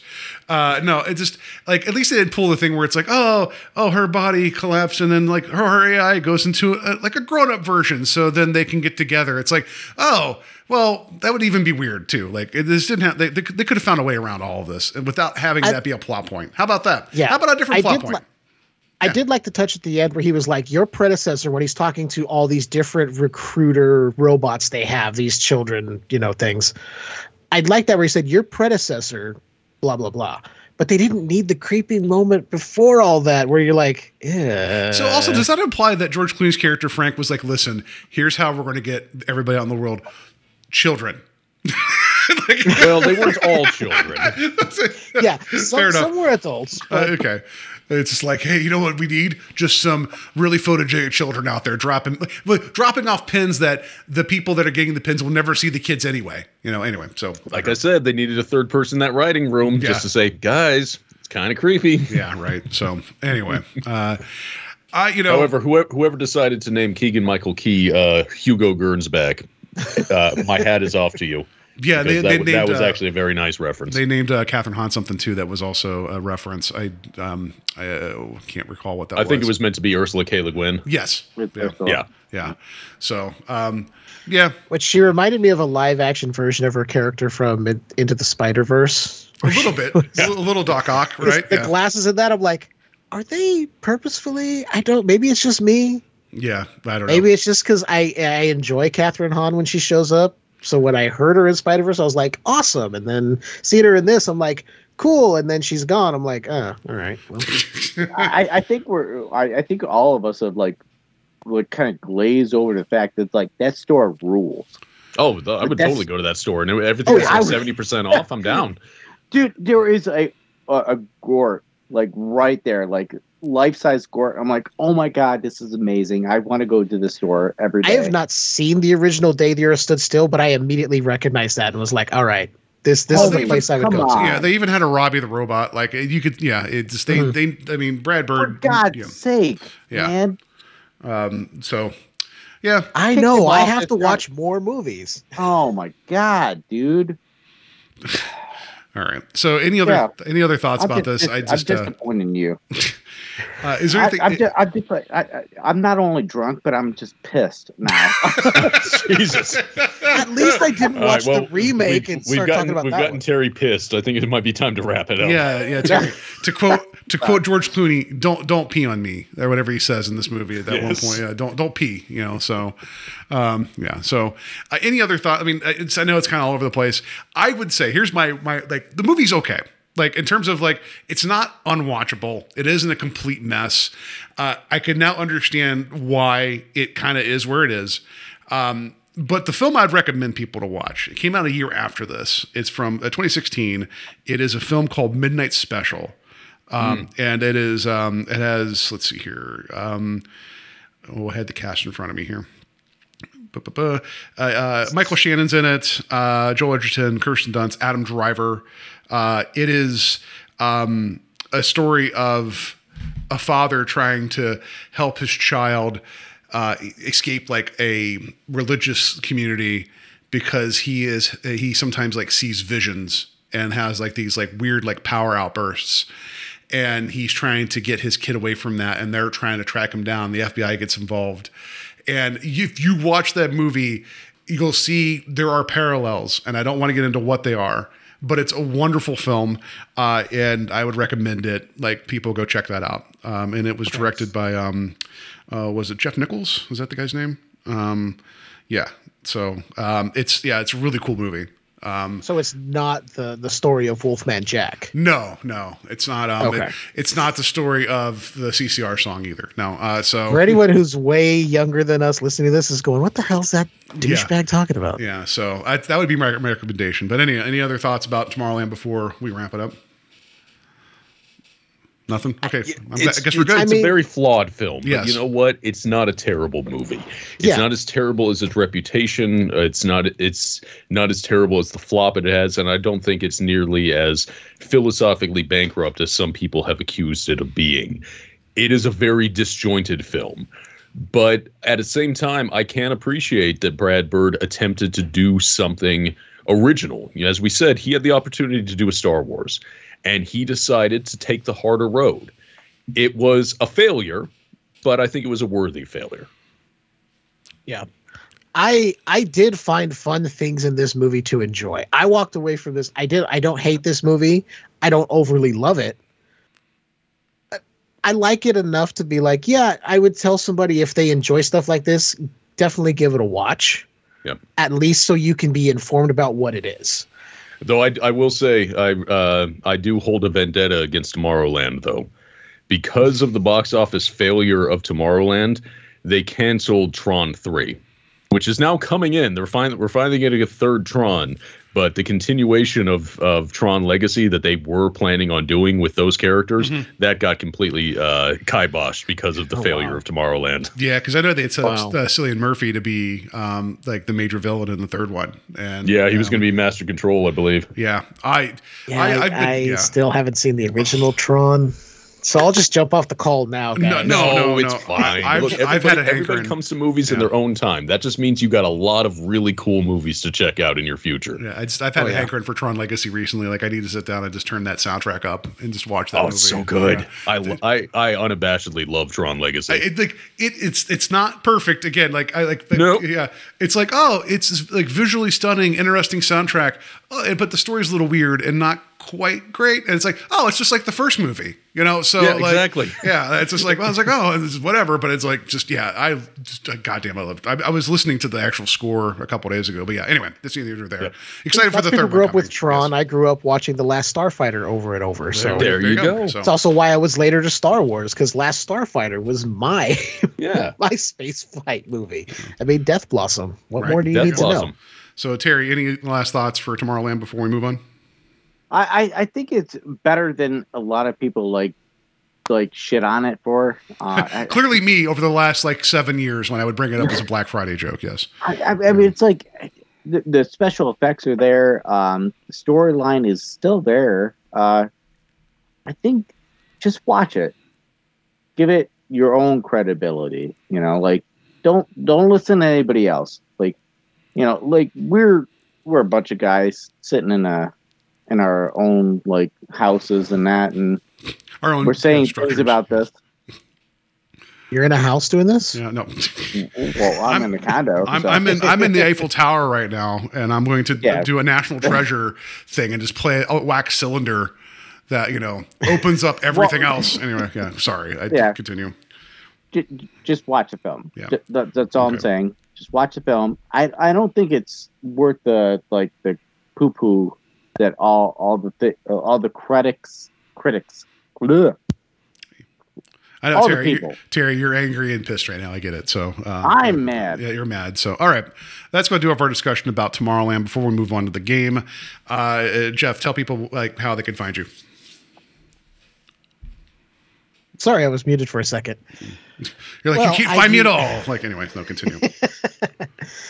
Well, I have, much like Paul, I have two podcasts now that I do. The first one being the Skewered Universe podcast, where typically Leanne and myself, she's my wife, we sit down and watch a movie, and we do it sort of, the best way I can describe it is horror host style, where we'll watch so much of the movie and then come back in and kind of give you our stream of consciousness live thoughts as we're watching through it. So it's a different way to talk about movies, different way to review it, but we do have regular reviews where we'll have guests on and do stuff like that. Currently, we're in our January is for Giallo month, so I'm going through Giallo films to familiarize myself with the genre a little bit more, which has been a lot of fun. There's hits and misses in that genre, but I'm appreciating what I'm seeing. So there's that. The other show I do is every Saturday we go live. We do Tales from the Podcast, and right now we are going through the Leprechaun series. We're doing all of the original run films. We are leaving out Origins, and I believe it's Returns is the most recent one. So the two newer ones without Warwick Davis, we are not covering. But that's proving to be very fun. We've done the first one last week, which I thoroughly enjoy the original Leprechaun. Is it flawed? Yeah. Is it over the top ridiculous at times? Yeah, but it's fun. So you can catch me there. Skewered Universe, Tales from the Podcast. Go check it out. It's available on all podcast platforms. Perfect. That's pretty much all I do. All right. And the El Goro, what is it that you do, which is everything? I don't do everything. I only do one show, and it's the Talk Without Rhythm podcast. It's a weekly movie discussion podcast where every week I select 2 films or have my patrons select some films that are usually tangentially tied together by a theme. And just celebrate all kinds of movies. Right now, we are in the beginning of my Patreon pick series, where my very generous patrons are booking the episodes. Most recent one I did was a conversation with my patron Jacob P. We always love talking with Jacob, and we discussed the 1996 Wachowski sisters film Bound and the 2001 film Sexy Beast, which was a very interesting pairing, both first-time watches for me. Awesome. And I love Bound. Bound's awesome. But Jennifer Tilly, I love her so much. So. Yeah. I've watched some of your posts lately, and I'm like, Jennifer Tilly, yes. It's like a comment I had with my partner Stephanie while we were watching the film. It's just like, you know what? Male, female doesn't matter. If you were on the receiving end of the full court press from Jennifer Tilly, there's nothing you could do. Yes. All right, Terry. If you need a moment to compose yourself, tell people how they can find you. Zip. We are part of Strange Highways. That is our podcast. Paul and I are just doing our thing with Twilight Zone. We're in the midst of trying to cover all the things in the 80s rendition of it. It's a hell of a trip, man. We're in season 2 of, what is it? We're about to end season 2. Like, we're at the tail end of it. Yeah. I've been drinking. I'm sorry. And it's fine. I know there's been some really interesting segments, but there's been a lot of not so interesting segments, but I still think it's a series worthy of visiting and watching. Again, I've always said this, people will all be like, I love the Twilight Zone, but they just cherry pick things. And it's like, that's cool too. But sometimes, it's important to not that I'm saying you have to eat your vegetables before you eat your desserts, but neither series is absolute perfection, and the 80s one has some cool stuff, and some of it not so much. The most recent segment we talked about was Private Channel. Bad, really, really bad. Let's put it that way. Yeah. Jennifer Tilly was in it. It would have been better. Well, 2 episodes from now, we're getting. I'm sorry I had to. Yeah. Well, Terry, two episodes of Twilight Zone later, we're getting a young. What was the name's failing me now? The other person that's in Bound. The other Gina Gershon. Gina Gershon. Yeah, we're getting Gina Gershon in a couple episodes. Joey Pantaleone. Yeah. Yes. Yeah. Joey Pants. We're getting Joey Pants. No. So yeah, we have that to look forward to. So all right. Let's just get into this very much teased game of movie tie-in food. It's time to play the game. Time to play the game.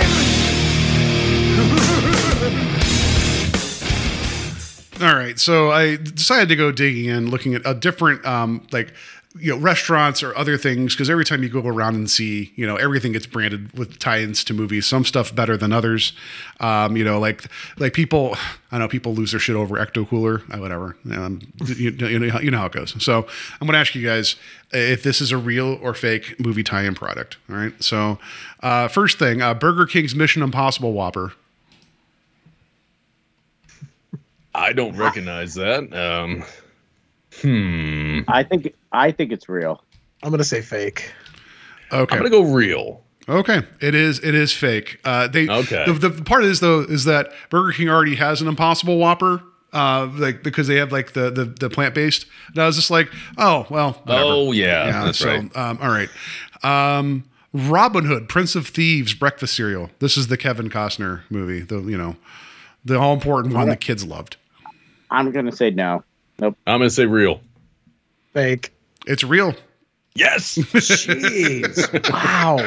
Who would have thought that had a tie-in of any kind? Right. I was target audience for Robin Hood, Prince of Thieves when that I came out. I saw it in the theater, yeah. No, but there were plenty of toys and stuff, so I could totally see them doing breakfast cereal. Wow, I don't even remember toys or anything for that. I remember the music. Most of the toys were just repurposed Return of the Jedi action figures. So Friar Tuck was a Gamorrean guard, and the Robin Hood treehouse playset was the Ewok treehouse playset. Nice, there we go. Well, I mean, if you have enough stuff left, just repurpose it. Exactly. Right. So I remember what was it, Bryan Adams? Oh yeah, yeah, the best song ever. It was Bryan Adams. Was it Rod Stewart and Sting? No, that was Bryan Adams. It's a different movie. Oh, I'm thinking of Three Musketeers, aren't I? Yeah. Bryan Adams had that other. Yeah, I'm sorry. Anyway. Yeah, he did it all for you, Paul. You better give him respect. Yeah, I mean, I was thinking of Three Musketeers. I saw Bryan Adams recently, so it's don't disperse. not to derail this too much, but anytime someone brings up Bryan Adams, I don't know how many of you guys remember Tower Records and the commercials that were on TV back in the day for Tower, if they were around you. No. But I just remember there was one commercial when he had his album, I think it was Waking Up the Neighbors, and the announcer just, Bryan Adams, Waking Up the Neighbors, now on sale at Tower Records. It goes in my brain every time. We all have those little triggers that happen, so. Yes. Sorry to derail. No, that's okay. All right, so this is Cowboys and Aliens, Slurpee at 7-Eleven. And one was flavored Alienade, which was a mix of strawberry, raspberry, and lemonade. Fake. That's real. I'm going to go fake on that one. It is real. Oh, and evidently this did so badly that 7-Eleven never partnered up with another movie after that. So imagine that. You want to talk about a movie that I thought was okay but had problems as Cowboys and Aliens, which also was written by Damon Lindelof, by the way. Yeah. Still haven't seen it. I haven't seen it either. It's okay. It's fun. Yeah, it's fun. It could be. The premise alone should have been funner, right? So, but yeah. Anyway. I think a part of it was I saw it and they were like Daniel Craig, and I'm like, wait, James Bond is a cowboy? What? Yeah. And Harrison Ford is in it. Yes. All right. So, IHOP's Dune Part 1 menu, The House of Atreides triple stack. I'm going to say how much I want that to be true, but I'm going to go with fake. That's fake. I think it's real. It's fake. I did it just because. Oh, you son of a bitch! I mean, you'd have to think if that was the case, you would have had pictures of me eating that. Yeah, I was trying to think of a way to fit like cinnamon spice sandworm something. I couldn't quite make it all to go together. So I mean, there are pumpkin spice pancakes. Yes. I mean, I haven't seen any version of Dune, but I know damn well Talk Without Rhythm. We love you. You don't have to say I've not seen this before anymore about anything. You've already. It's fine. Like I've seen a lot of movies. There's just certain ones I haven't got to. I just you're like I haven't seen that. I feel like we could just. It's a presumptive. No, I'm kidding. I'm absolutely kidding. I should have followed Tail for El Goro. So yeah. All right. My folly. All right, Terry. Here, I'll give you this one. It's a softball. The Batman pizza calzone from Little Caesars. Yes, that's real. That one's absolutely real. Yeah, it's real because I remember you talking about it. Yeah, I bought one. I just what was it? What was his line in that movie about something about vengeance? Eating it right now? Yeah, I wish I was eating it right now. I think it was the first time in about 20 years I was tempted to go to Little Caesars. All right. Food. All right. This is there is a Japanese hard candy named Sakuma Drops. This was branded with images from Grave of the Fireflies. Is that a real or a fake? No. Oh no.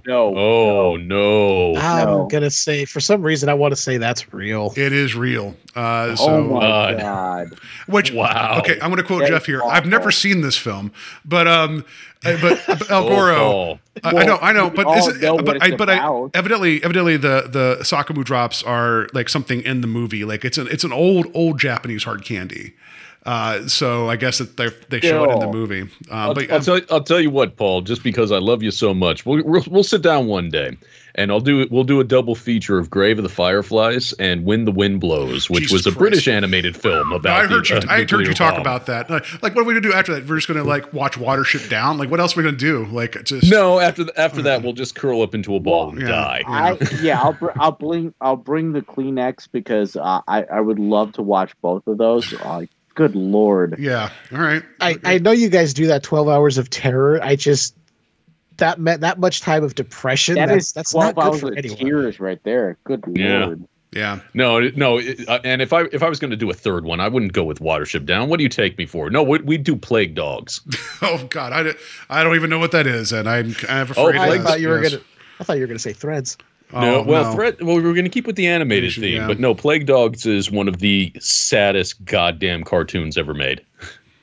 And then can we watch that Futurama episode with the dog over and over again on a loop after them? Yeah, except for that one, we know how that ends. That it actually was a happy ending thanks to the movies they made later. Eventually, they retroactively changed that. That's true. All right, Terry, this one's for you. The movie Rampage with Dwayne "The Rock" Johnson, who takes cinematic chances. Rampage edition Monster Energy drinks. I don't think that's real.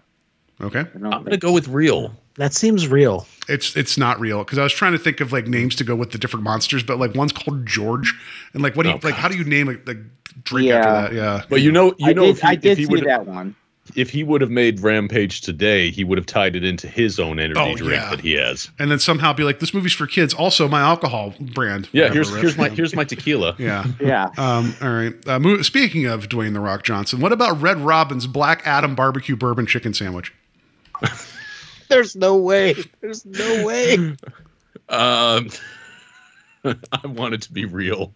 I do too. Go There's real. no I'm going to go possibility. real because when I thought things that couldn't be real, they were real. So I'm going real. Okay, this one was fake. I don't know. son The of a idea of bitch. calling something Red Robin's Black Adam, like, I don't know. Like, I like the idea. It's like we couldn't even stick with the colors, but okay. So, all right. I've lost track, but I think I'm one down. Oh, so I'm in the losing category. I'm not paying attention. Points don't matter. All right. So, points. You suck. You suck. Yeah. All right. We all remember Demolition Man and how Taco Bell was the only restaurant of the future, right? Taco Bell, at least in my existence. Yeah. So Taco Bell did release Demolition Man demo deal, or demo meal deal. That is a burrito supreme, nachos, and a large drink. So it was the Demolition Man demo deal. I'm gonna go fake on that one. I'm gonna go fake on that one. I want to say real. It's real. Okay. Yeah. Get out of here, Jeff. All right, and Jeff, you mentioned Daniel Craig before. Del Monte, around the time of Casino Royale, so it's not really Casino Royale branded. You'll see why in a second. A Daniel Craig shaped popsicle. Oh no! When you really got to put Daniel Craig in your mouth. Yeah, like whenever he's getting out of the walking, like onto the beach from out of the water, that big famous shot of him. Imagine that. I'm assuming it's a creamsicle of some sort. That's your fantasy, man. Like whatever you want to do, it's fine. The creamiest. I think it'll work better as Benoit Blanc, which is a joke that doesn't work because you guys haven't seen Knives Out. Fair enough. But and then there's a second popsicle that is a wicker chair that you can put this one in. I'm kidding. I know, kidding about that. But so is the Del Monte Daniel Craig shaped popsicle real or not? Is it Widow's Peak? What? What'd you say? Is it Widow's Peak? Widow's Peak. What do you mean? Like the popsicle? No, it looks like Daniel Craig. It's just all right. Anyway, final answers, like real, fake? Fake. Oh, it is very real. You guys should Google it. It's hilarious. What? Yeah, it's real. No. Yeah. Okay, right. I'm looking it up. Yeah. What the hell? All right. I'm going to give you guys a moment and to look this up because it is real. Mother of God, it's real. He looks like he has no skin. I know, right? Oh God. Yeah. Oh, what the hell?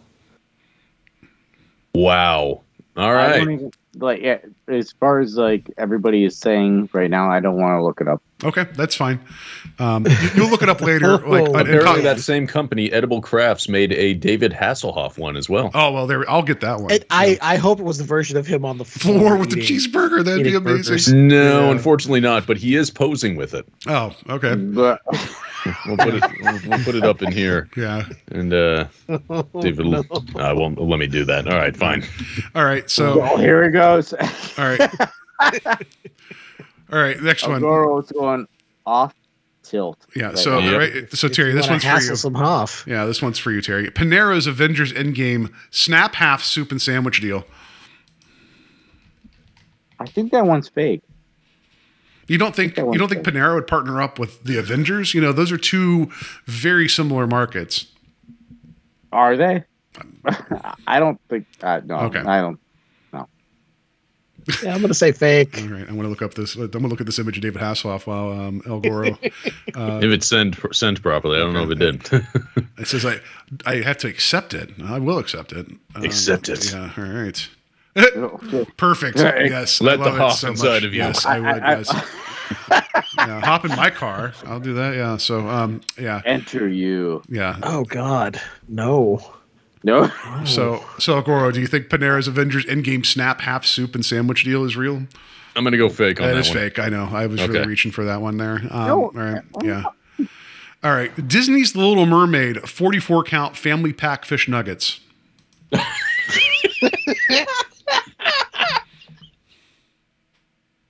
I'm gonna go fake just because of the 44 count. That seems too big. Wait, which company made or which fast food place put this out? Oh, this was just an in-store thing. An in-store thing. Okay. Oh, now we're pulling at the threads. Well, the Del Monte popsicle wasn't at a fast food thing. That's fair. That would have been fake. And Robin Hood Prince of Thieves breakfast cereal wasn't at a drive-through. So I'm gonna say fake because I figure it would have been like a Long John Silver thing. Okay. What'd you say, El Goro? Fake. Oh, it's real. Yeah.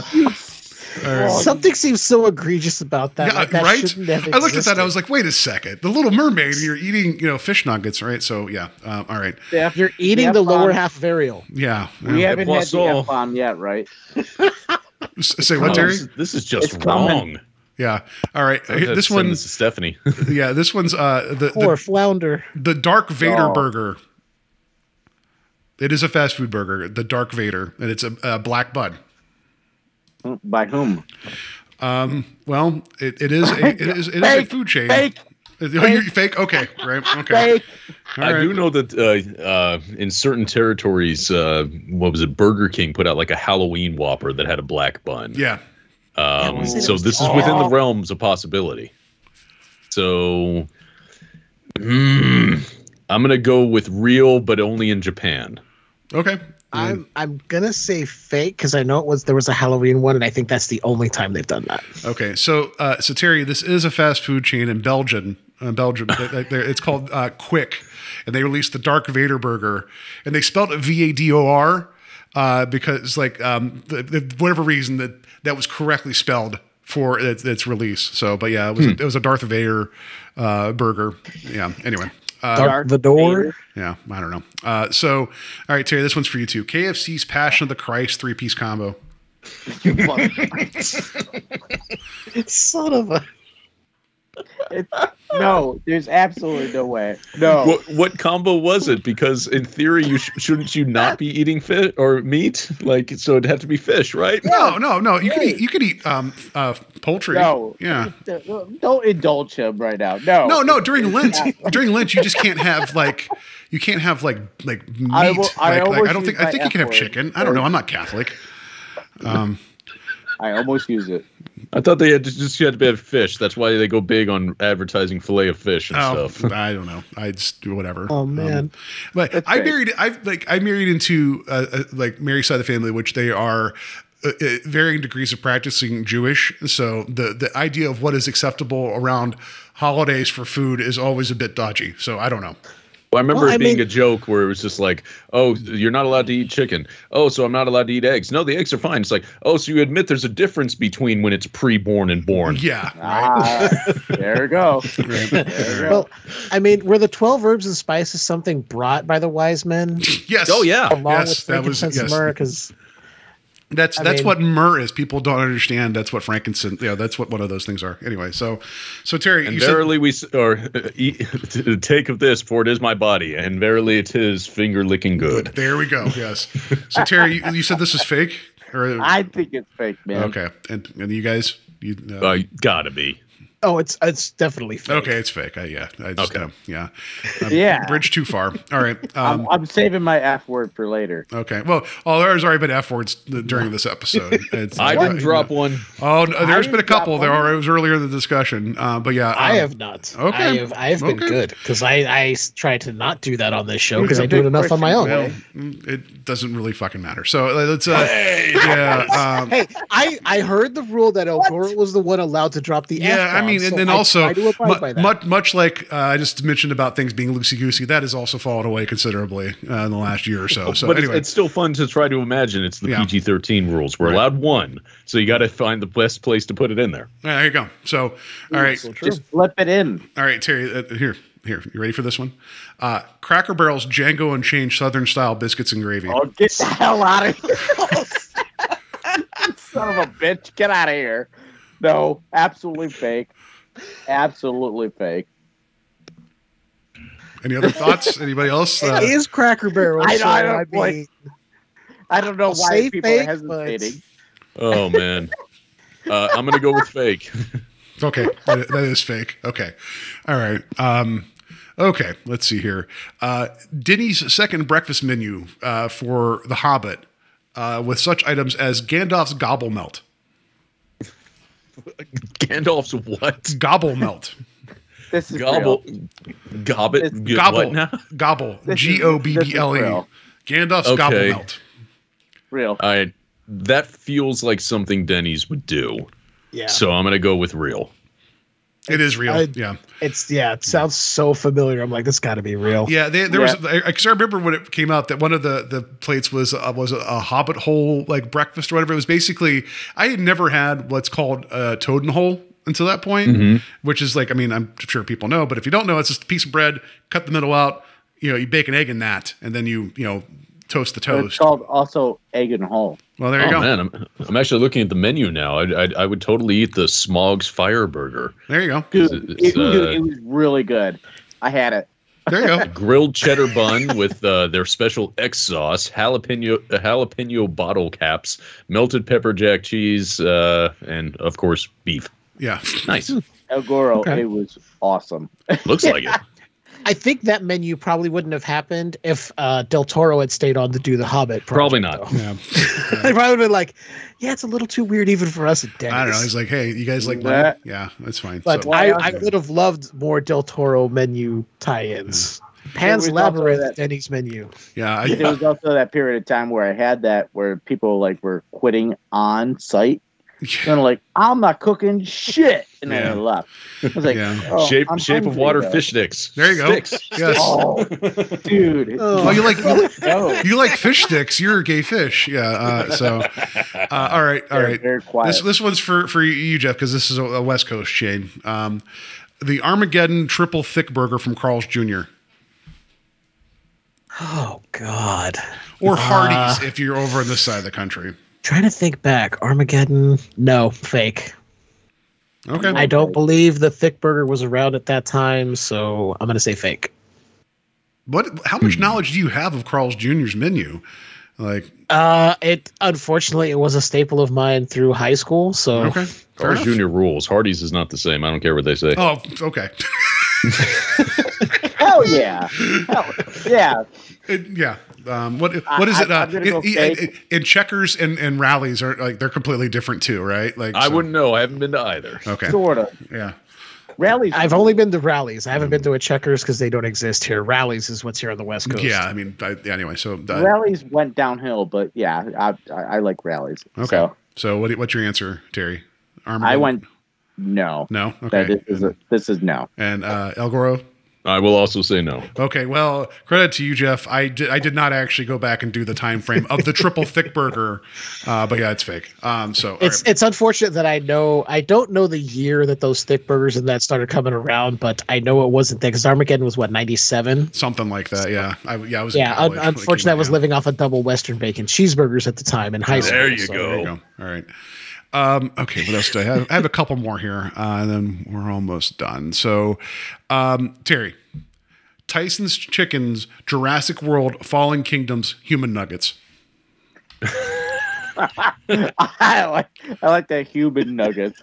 Oh God, I'm gonna say no because of the human nugget thing. I'm gonna go no. Like that's not real. Like human-shaped nuggets, not made of humans, right? That's like because there's Dino Nuggets. Either one. I'm just want to clarify, just in case shaped like Bryce Dallas Howard running in high heels. Sure. There were plenty of people who would want to eat that, but it's just Chris Pratt with his arms out wide. That's it. I will spit my water like Triple H. God damn it! Yeah, there you go. Gotcha. Yeah. All right. I'm gonna go fake because I do vaguely remember some company doing Dino Nuggets that were Jurassic Park themed, and I don't think they would try to dilute the market. Fair enough. I think it's fake. Okay, that is fake. All right, so okay. I like how you tried to confuse me. You're like, oh, this one's for Terry. Like, okay. Come on. All right, Terry, this one's for you. Like this dumb son of a bitch just happens to be on this podcast. Yeah, here, this one's for you. Red Lobster's Heart of the Ocean platter from Titanic. I think I've heard this one on an earlier podcast. I think this one is real. Okay. What do you guys think? I don't know. I'm going to go fake.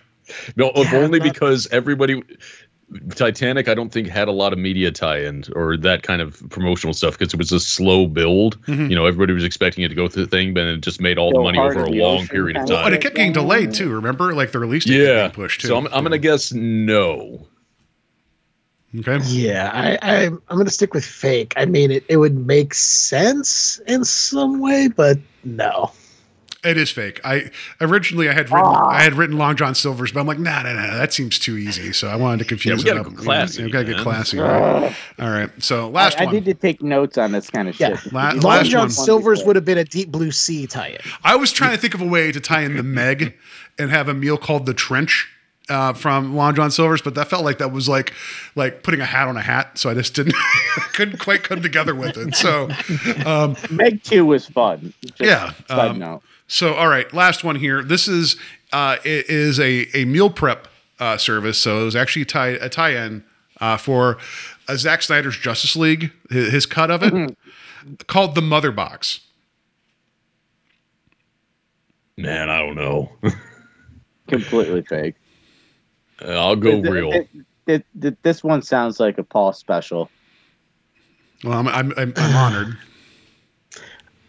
I'm going to say fake, but there's a part of me because of all the Snyder fanboys that got that long ass black and white thing released. So part of me wants to say real, but I'm going to stick with fake. It is real, and look it up. It is the most pretentious piece of shit ever, and it cost $130. So, yeah, there you go. Anyway, so yeah, wow, I actually caught you guys in a couple of those. That's amazing. Quite a few. Yeah. So I was surprised. I honestly thought because there's a point where you start trying to write jokes, and you're like, none of these are funny. But anyway, I'm glad I got you guys on a couple of them. So, all right. That's going to do it for the game, and then also I got one more thing here. Where are we at? Let's just do this. It wasn't especially large, but it felt hard, extremely hard. So here is the part that I've thought about for a while, and I'm just going to say it right now while I have you guys on, and I want to thank you guys. You know what they always say: when you get to 384 episodes of a podcast, that's when you end it. So this is going to be the last episode of the show. But I didn't want to tell you that, guys, because I didn't want us to go in being like all, mopey and shit. I just wanted to have fun. You all have been wonderful friends, and I consider, and I wanted to have Trevor on from Theater of War. He couldn't make it. I wanted to have Nathaniel and Rich on from At the Devil's Ball. They couldn't make it. All you guys are friends and brothers. You've been so helpful over the last 6-8 months. But yeah, just at this point, things are going on. We don't need to get into them right now, but just the show in this iteration, I would not want to go forward with it. And it sounds like it's like a money issue. I need to get paid more. I'm getting paid $0 to do this. So it isn't like I'm getting, it's not like I'm in a contract negotiation with myself. If so, I need to do better. But yeah, that's where I'm at. So I just want to thank you guys. It's not like the show ever took off, right? It's not like this was ever the thing. Like, I know I have members of my own family that never listened to one goddamn episode that I've done over the 7 years, right? I've had coworkers that say, "What's a podcast?" And they turn around and then suddenly they know every true crime podcast in the world. So whatever, it is what it is. I want to say, yes. you thanking us, I'm thanking you, man, because you provided me with a lot of hours of entertainment with this podcast. And I know you like to tear yourself down, but I think that you're an incredible podcaster. And this show will be missed. You won't. I talk to you literally every day. Yeah, right. That's what I'm saying. Terry and I, we're going to keep on trucking, and it's not like I'm not going to be available to babble into a microphone. We still got a bunch more Alfred Hitchcock movies. Oh yeah, it isn't. Yeah, this isn't like I'm it isn't like I'm doing the Incredible Hulk sad thumb and whatever. It's just yeah, and who knows? There might be something else down the line, for a different show. I don't know, but this one, it's went through some changes over time. I've had a lot of fun with it. It's always been a blast. Never had every show, even when it goes on 2 hours or 4 hours or 18 hours or whatever. It's always been a lot of fun, and I'm grateful for anybody who gave it an opportunity. And yeah, I just want to thank everybody. Thank you guys. So like El Goro, I want to excuse me, I didn't mean to sound all gravelly there. I want to thank you for the hours of entertainment, but also allowing me to come on and just have fun with a buddy who likes to talk about movies and all sorts of stuff. And thank you for also coming on my show, because that is commendable as well. But it is community service. I mean, I have had to talk to the judge a couple of times to get those hours logged, but I do appreciate it. Yes. I'll echo El Goro. The show will be missed, but I think El Goro, we didn't do this to get a lot of numbers, to get a lot of downloads. We did this because we like to just have fun and talk with friends. We want to get behind a microphone and just talk about stuff we love, which is movies, pop culture, whatever.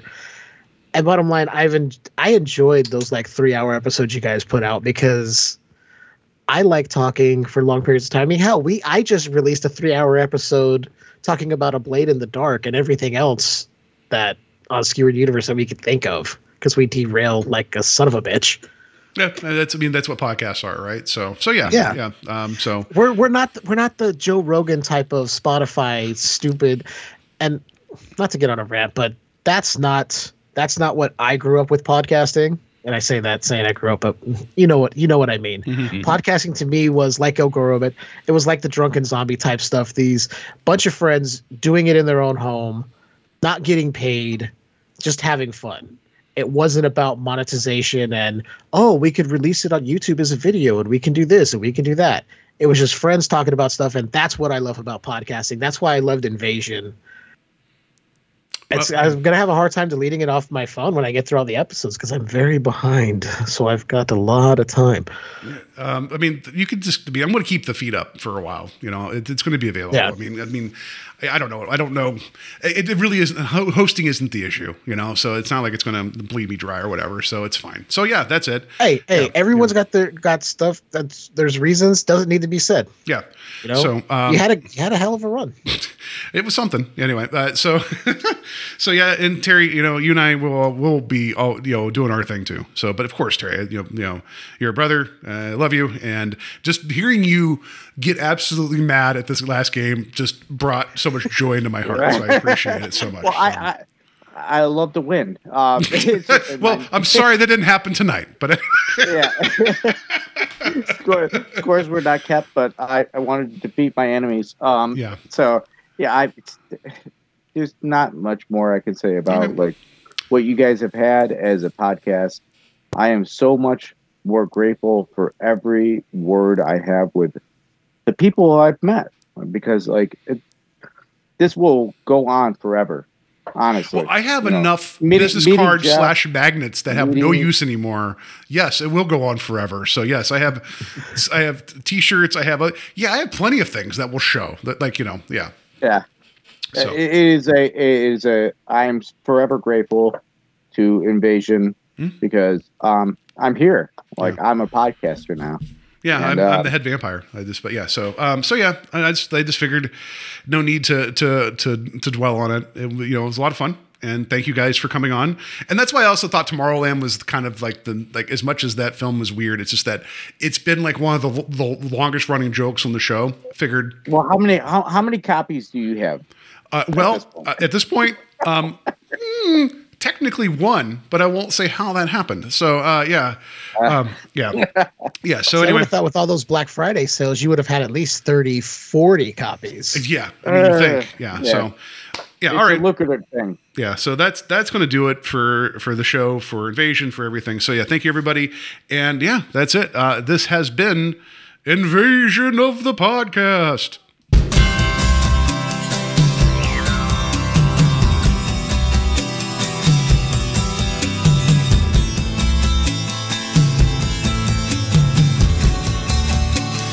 Do you realize that you have the most beautiful face? Do you realize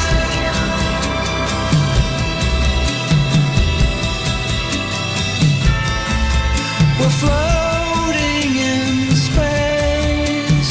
Do you realize that happiness makes you cry? Do you realize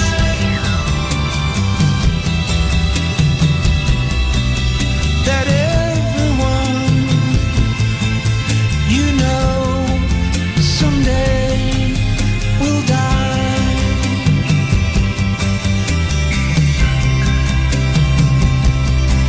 And instead of saying all of your goodbyes, let them know you realize that life goes fast. It's hard to make the good things last. You realize the sun doesn't go down. It's just an illusion caused by the world spinning round. Do you realize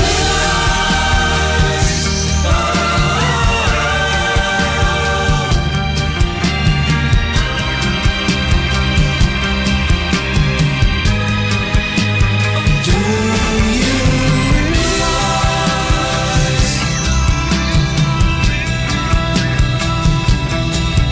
that everyone